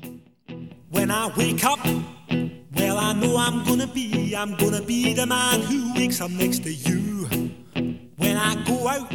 Hi, this is Eric Kimberling with Third Stage Consulting and your host of Transformation Ground Control. I want to encourage you to read our Guide to Organizational Change Management. It's a free report or free guide that we publish. It's one that I actually wrote that talks about best practices and lessons learned as it relates to change management.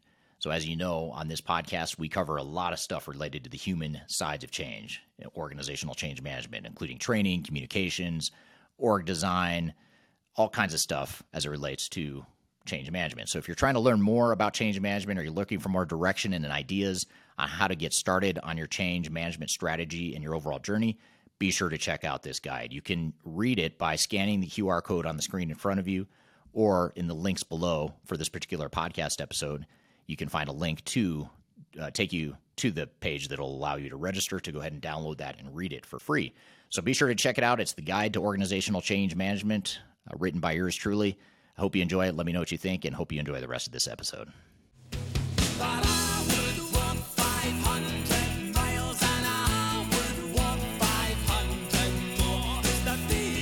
Hello, welcome back to Transformation Ground Control, episode number 139. My name is Eric Kimberling here with Kyler Cheatham. You can find new episodes of the show every Wednesday at transformationgroundcontrol.com, and you can also go back and listen to and view past episodes at transformationgroundcontrol.com as well. So we've got a couple of video clips we're going to play here. Kyler, why don't you tell us a little bit about these two clips and set up the first one for us?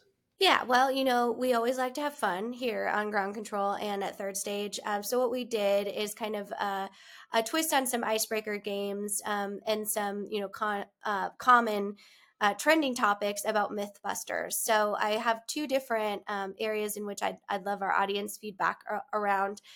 We have a Two Truths and a Lie ERP edition. So you'll have to let me know in the comments which one you think is the truth or the lie. And then also our Mythbuster edition of ERP. So if you have other Mythbusters or common misconceptions around ERP or technology implementation in general, definitely put those in the comments. We'll source those and create kind of a cool poll at the end. So with that, let's go ahead and jump into these videos. So today we're going to have a little fun, and we're going to look at two truths and a lie when it comes to digital transformation. As we all know, digital transformation is a hot topic right now. It's reshaping industries across the globe, but how well do you know the truths and myths around it? Okay, so here's how it's going to work. I'm going to give you three statements, statements A, B, and C, about digital transformation. And remember, only one is a lie. So I want you to put the lie that you think is in the comments. So put either A, B, or C. So let's get started.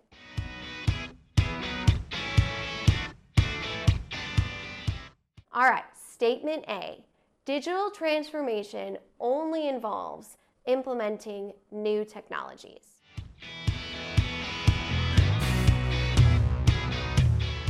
Statement B, companies that undergo digital transformation often experience increased efficiency and customer satisfaction.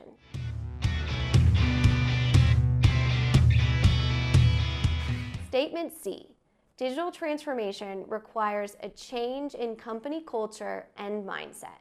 So let's take a moment to think and drop it in the comments. Which one do you think is the fib?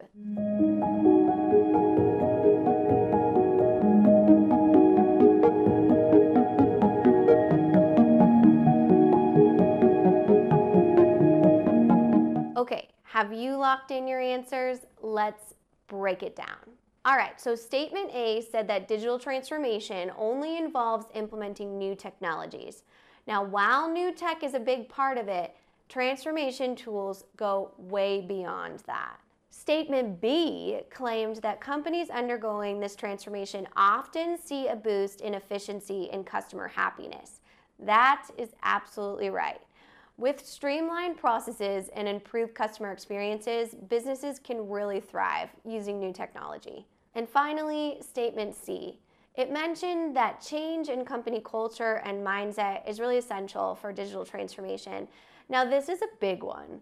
Without the right culture or mindset, even the best technology will fall flat. So the lie was statement A. Digital transformation isn't just about new technology. It's about strategy, culture, and so much more. Kudos to all of you that put letter A in the comments. So though this is a lighthearted game to look at the fun side of digital transformation, I really want to dig into why this is a lie. Because it's not only a lie, but it's a common misconception when it comes to digital transformation, ERP implementation, or any new technology integration within an organization.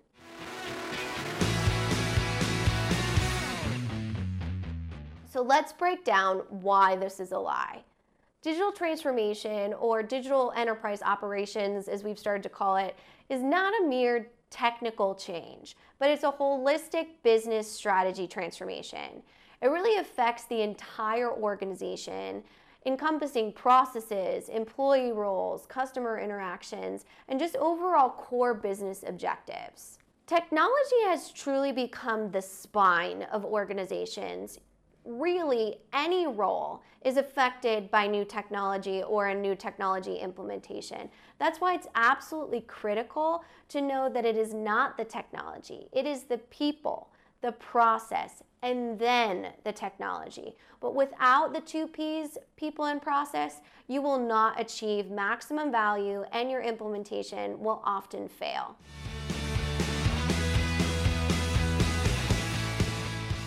Now, one of the most significant challenges of any digital transformation is managing change. It sounds easy, but it is way more complex than people give it credit for. If an organization's culture is not ready or willing to adapt to the most cutting-edge technology, it won't succeed. You could have the shiniest, sparkliest, most efficient technology within your technology stack or portfolio as an organization. If your processes are not aligned to optimize this new technology, or if your people are resistant to utilizing the new technology, you will not achieve the return on investment that you put into the actual technical system. Employees really need to understand the true value, or the what's in it for me, with new technology, so they can be trained adequately and create a positive relationship with this new technology or process. Digital transformation really at its core is a people issue just as much as a technical issue.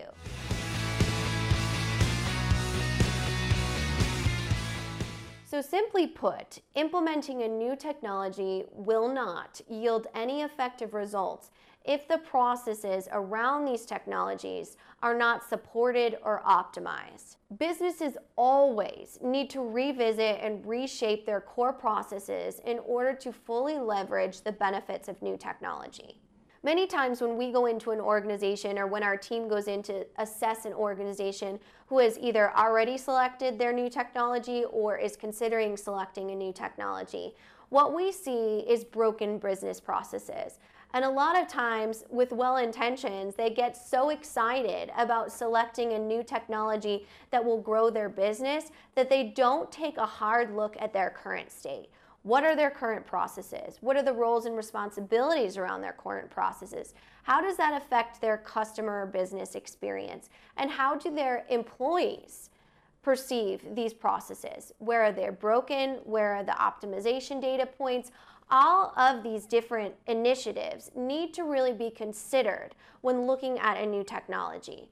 A new technology will not come in and fix broken processes.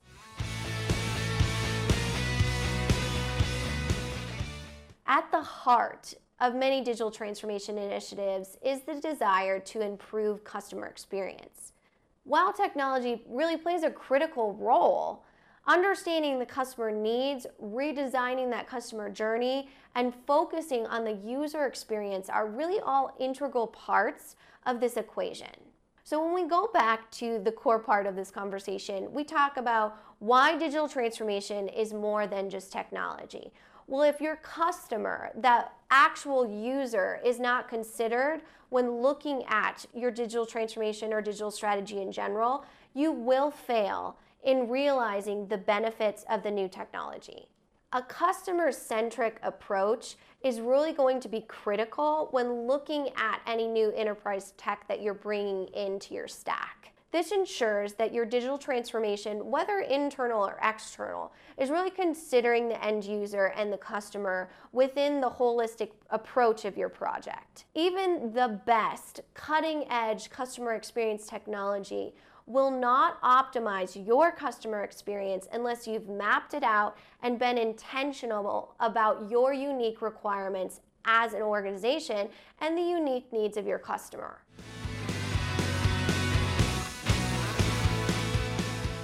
Digital transformation is not just a one-time event. It's really a continuous living, breathing journey. It's the DNA of your organization.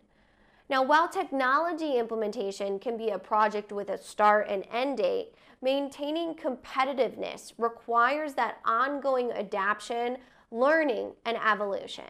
This is another aspect that showcases that going beyond the technology is so important when it comes to digital strategy. We want to ensure that our users, both internal and external, are given the opportunity to create positive relationships through learning and adapting to our intuitive design. We also want to make sure the internal architecture is effectively passing data so we're getting actionable insights that can make us and help us and arm us to make good business decisions.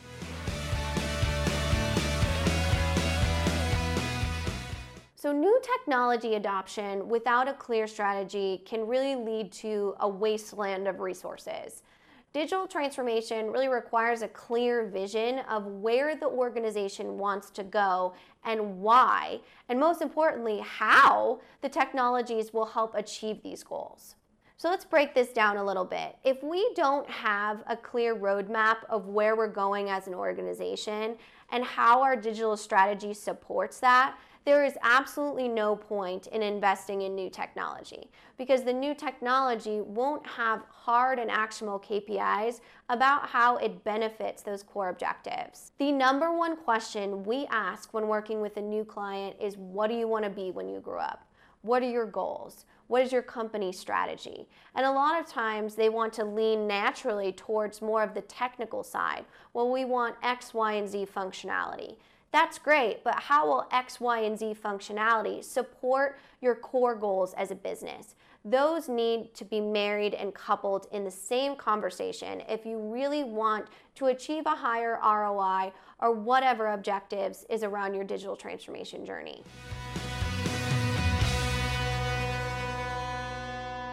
So just introducing a new technology does not guarantee seamless operations. There's often a need to integrate new solutions with existing legacy systems, processes, data sharing, all types of different things, which requires a deep understanding of the organization's current IT infrastructure.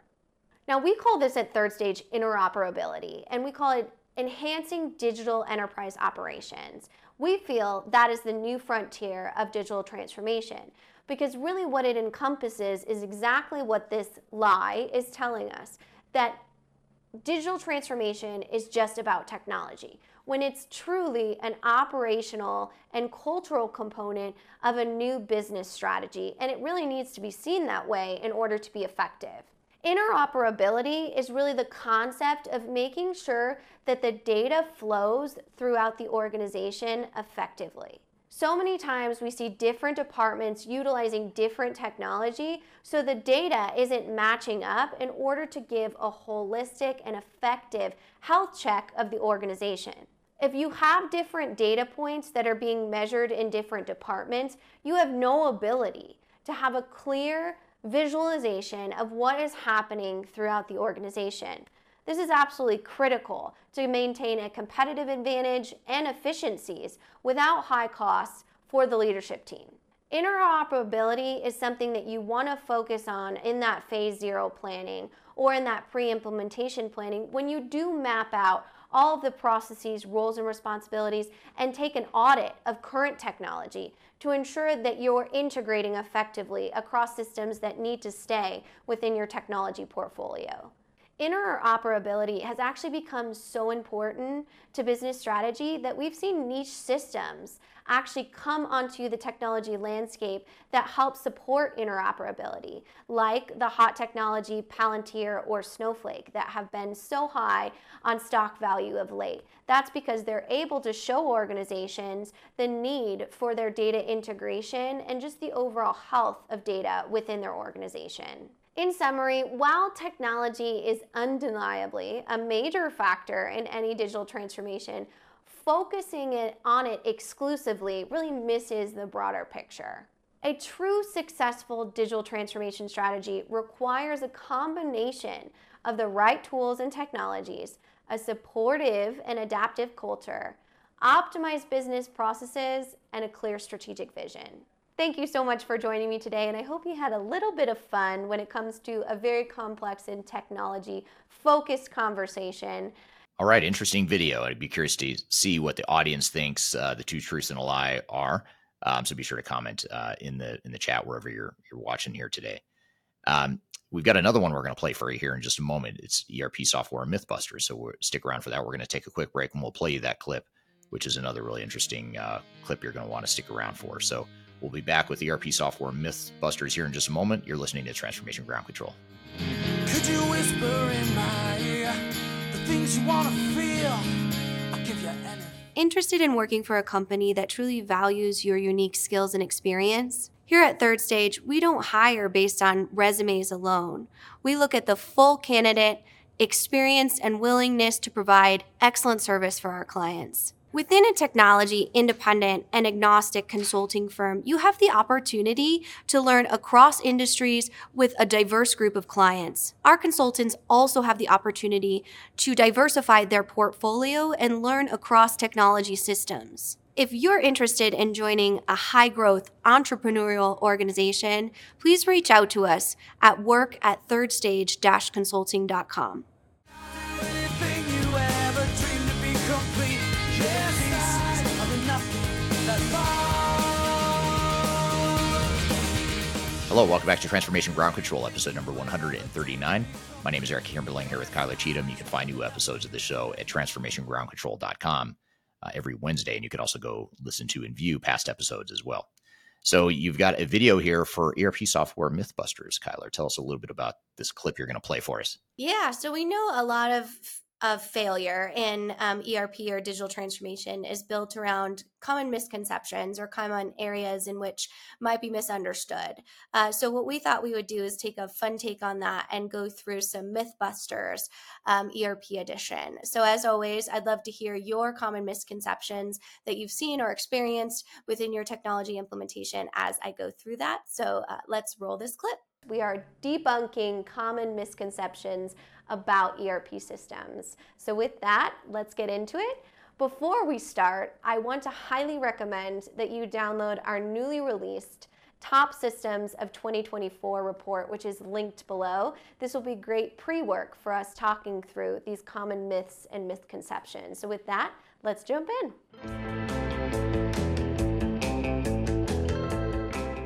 So many people, many business leaders believe ERP systems are really the only way to achieve operational efficiency. However, what we've seen is an evolution around modern or traditional ERP.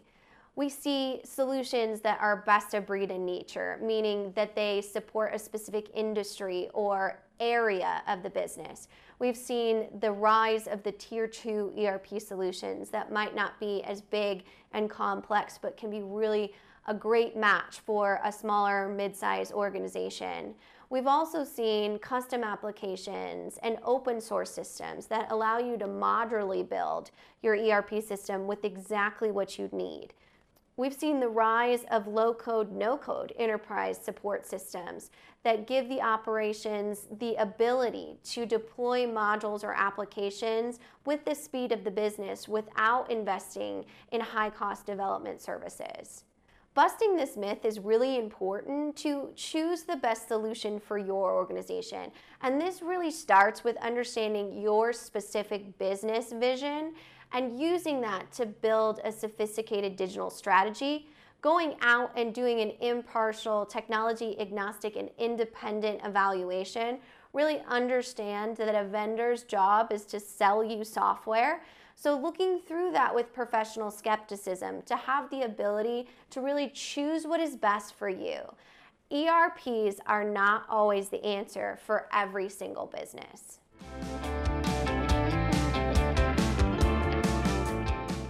There's a common fear that ERP implementations cause major workflow disruptions. In reality, with the right strategy, the shift can actually be pretty seamless or painless. Now, this myth can easily be busted with a very tight and intentional ERP planning strategy. This is one of those myths that actually can be true without effective and strategic planning around ERP implementations. And this is true for any technology implementation or process change within your business. Mitigating any risk of true business disruption really starts with that phase 0 planning. Ensuring that your implementation strategies are not only assessing your current state as a business, but your future state operating model or target future state operating model. These need to be very sophisticated and mapping out the operational side as well as the roles and responsibilities or the people communication planning side to ensure that there's no major disruption. So where this often goes wrong, making this myth actually a reality, is many times organizations will do their due diligence on the technical operational process side.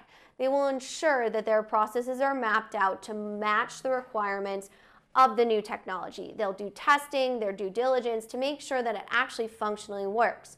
However, what they leave out is the people side of new technology and really being intentional and mindful about how the technology is perceived and communicated within your organization. Now, the biggest remediation projects we get involved in, and the most expensive, come from not taking into account the people's and cultural perspective of new technology in your organization. So you want to make sure you give enough time, budget, and resources on the process side as the people side when looking at a new ERP implementation that will not cause disruption within your organization.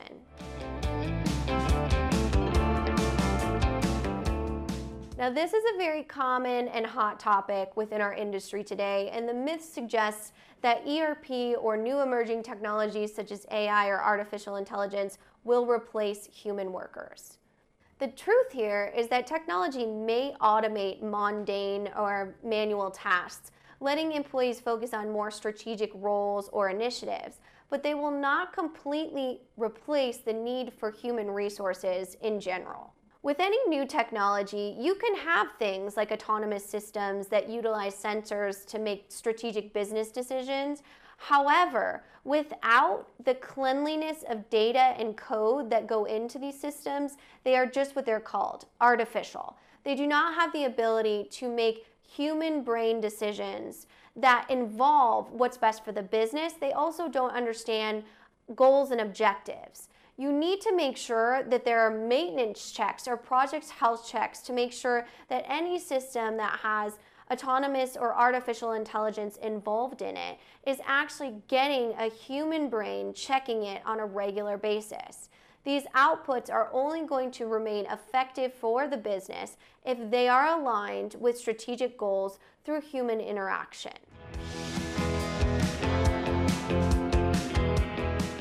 ERP systems are not a one-size-fits-all approach.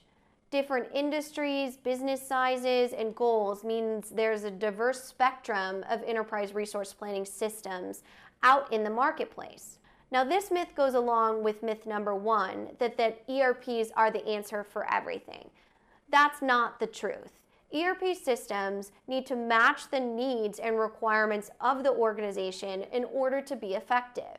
If you're not seeing what you need in the ERP evaluation process, Diversify your vendor selection and engage a technology agnostic independent third-party partner like Third Stage that might have the industry or specific requirement experience to get you exactly what your business needs. Something we see a lot within our industry is once an ERP system is installed or implemented, it's set in stone, meaning there can't be optimization or changes once it goes live. This is not the case specifically anymore. Modern ERP systems have evolved. They have the ability to scale and adapt with changing business needs in order for the business to remain responsive and competitive. This myth is especially important to debunk when you're going into the evaluation phase. You have to remember that vendors' jobs and agenda is to sell you new systems that they're targeted to sell you. We see this conversation a lot with on-premise systems versus SaaS or cloud-based solutions. Many times, because SaaS solutions make the ERP vendors more money, we see clients pushed into those, specifically when you are told that your system, your legacy system, is being sunsetted or they'll no longer support the maintenance of that system, and pushed into a cloud-based system. Now, cloud solutions are a great option if it fits the needs of the business, but the needs of the business need to remain the priority. Modern ERP systems can fit what you need as far as your specific requirements. You do not have to change your business processes.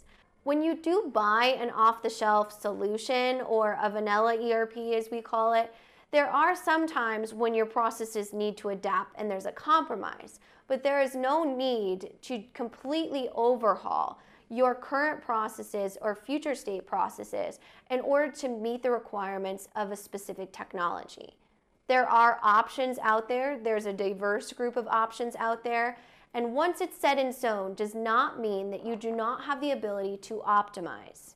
When we talk about the third stage of an ERP implementation, we talk about after go live, post go live, when you're really optimizing the use of the technology within your business through user adoption strategies or understanding key KPIs. When we talk about the third stage of an ERP implementation, we really talk about what post go live looks like. So when all of your vendor partners have kind of faded into the background because you have gone live. That's their job. They've sold you the software and your SI has helped you implement it. But now you really need to take ownership of optimizing it. That does not mean that once the implementation is over, that post go live should not be a priority or that you can't optimize your system to continue to meet your business needs. As we've talked about, there's a diverse reason for that. There's a diverse group of strategies in which you can implement into your organization after you actually turn on and are utilizing the new system.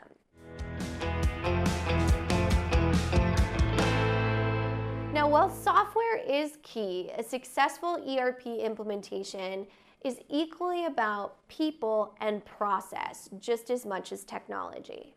Debunking this common myth is something that is absolutely important when we change the conversation in the industry. Here at Third Stage, we have a movement to look at technology as more than just technical pieces, but as living, breathing people and processes. If you are going to implement a new technology within your organization, you need to give ample time to each three of these pronged approach for a successful digital transformation strategy. You need to look at the technical aspect of what your business needs as far as requirements and functionality. You need to look at the processes, your current and future state to create efficiencies through new technologies. And you need to look at your people. Is your culture ready for a new technology? What is the perception around that new technology? And how will you effectively communicate the what's in it for me around why people should adapt to this new technology? I can't tell you the amount of times we've sat in executive meetings and they say, well, because it's their job to adapt to this new technology, and we all sit there and say, thank you very much, but that's never going to work. If you don't consider the people's side of the scenario, your ERP implementation will fail, and there is a lot of data in the industry to prove that. So when we are setting you up with these myths around what it means to implement an ERP system or select an ERP system. You want to ensure you have the 3 pillars of people, process, and technology in order to be successful. ERP systems are absolute game changers, but only when they're understood and strategically executed effectively. So the next time you hear a tall tale about an ERP system or implementation, you will know fact from fiction. I'm Kyler Cheatham. Thank you so much for joining me today. I hope you had a little fun with this lighthearted way to look at misconceptions that are important in the industry and cause this epidemic of ERP failure. All right, very interesting clip. I'm curious to hear what the audience thinks as well. So be sure to drop your comments in the chat wherever you're listening or watching here today. And thank you again for another great episode, Kyler, and to the audience for the great questions and comments. And thank you everyone for listening here today as well. Again, you can find new episodes of this show every Wednesday at transformationgroundcontrol.com. You can also go back and watch past episodes at transformationgroundcontrol.com as well. You can also just go to YouTube or LinkedIn, Facebook, and Twitter, where we stream new episodes every Wednesday. And you can also search for us on audio podcast platforms throughout the world. So thank you for being here today. We look forward to seeing you next week. Have a great week in the meantime, and we'll see you next week on Transformation Ground Control.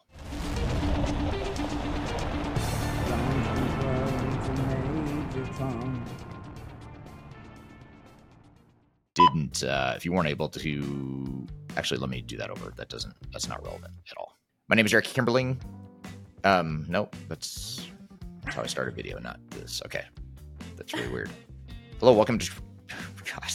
Strong start. It's okay. You got to get it all out at the beginning, and then it'll be smooth sailing from there. All the screw ups, it's like vomiting. You just get it out now, and then, Exactly. then you're good. Mm-hmm.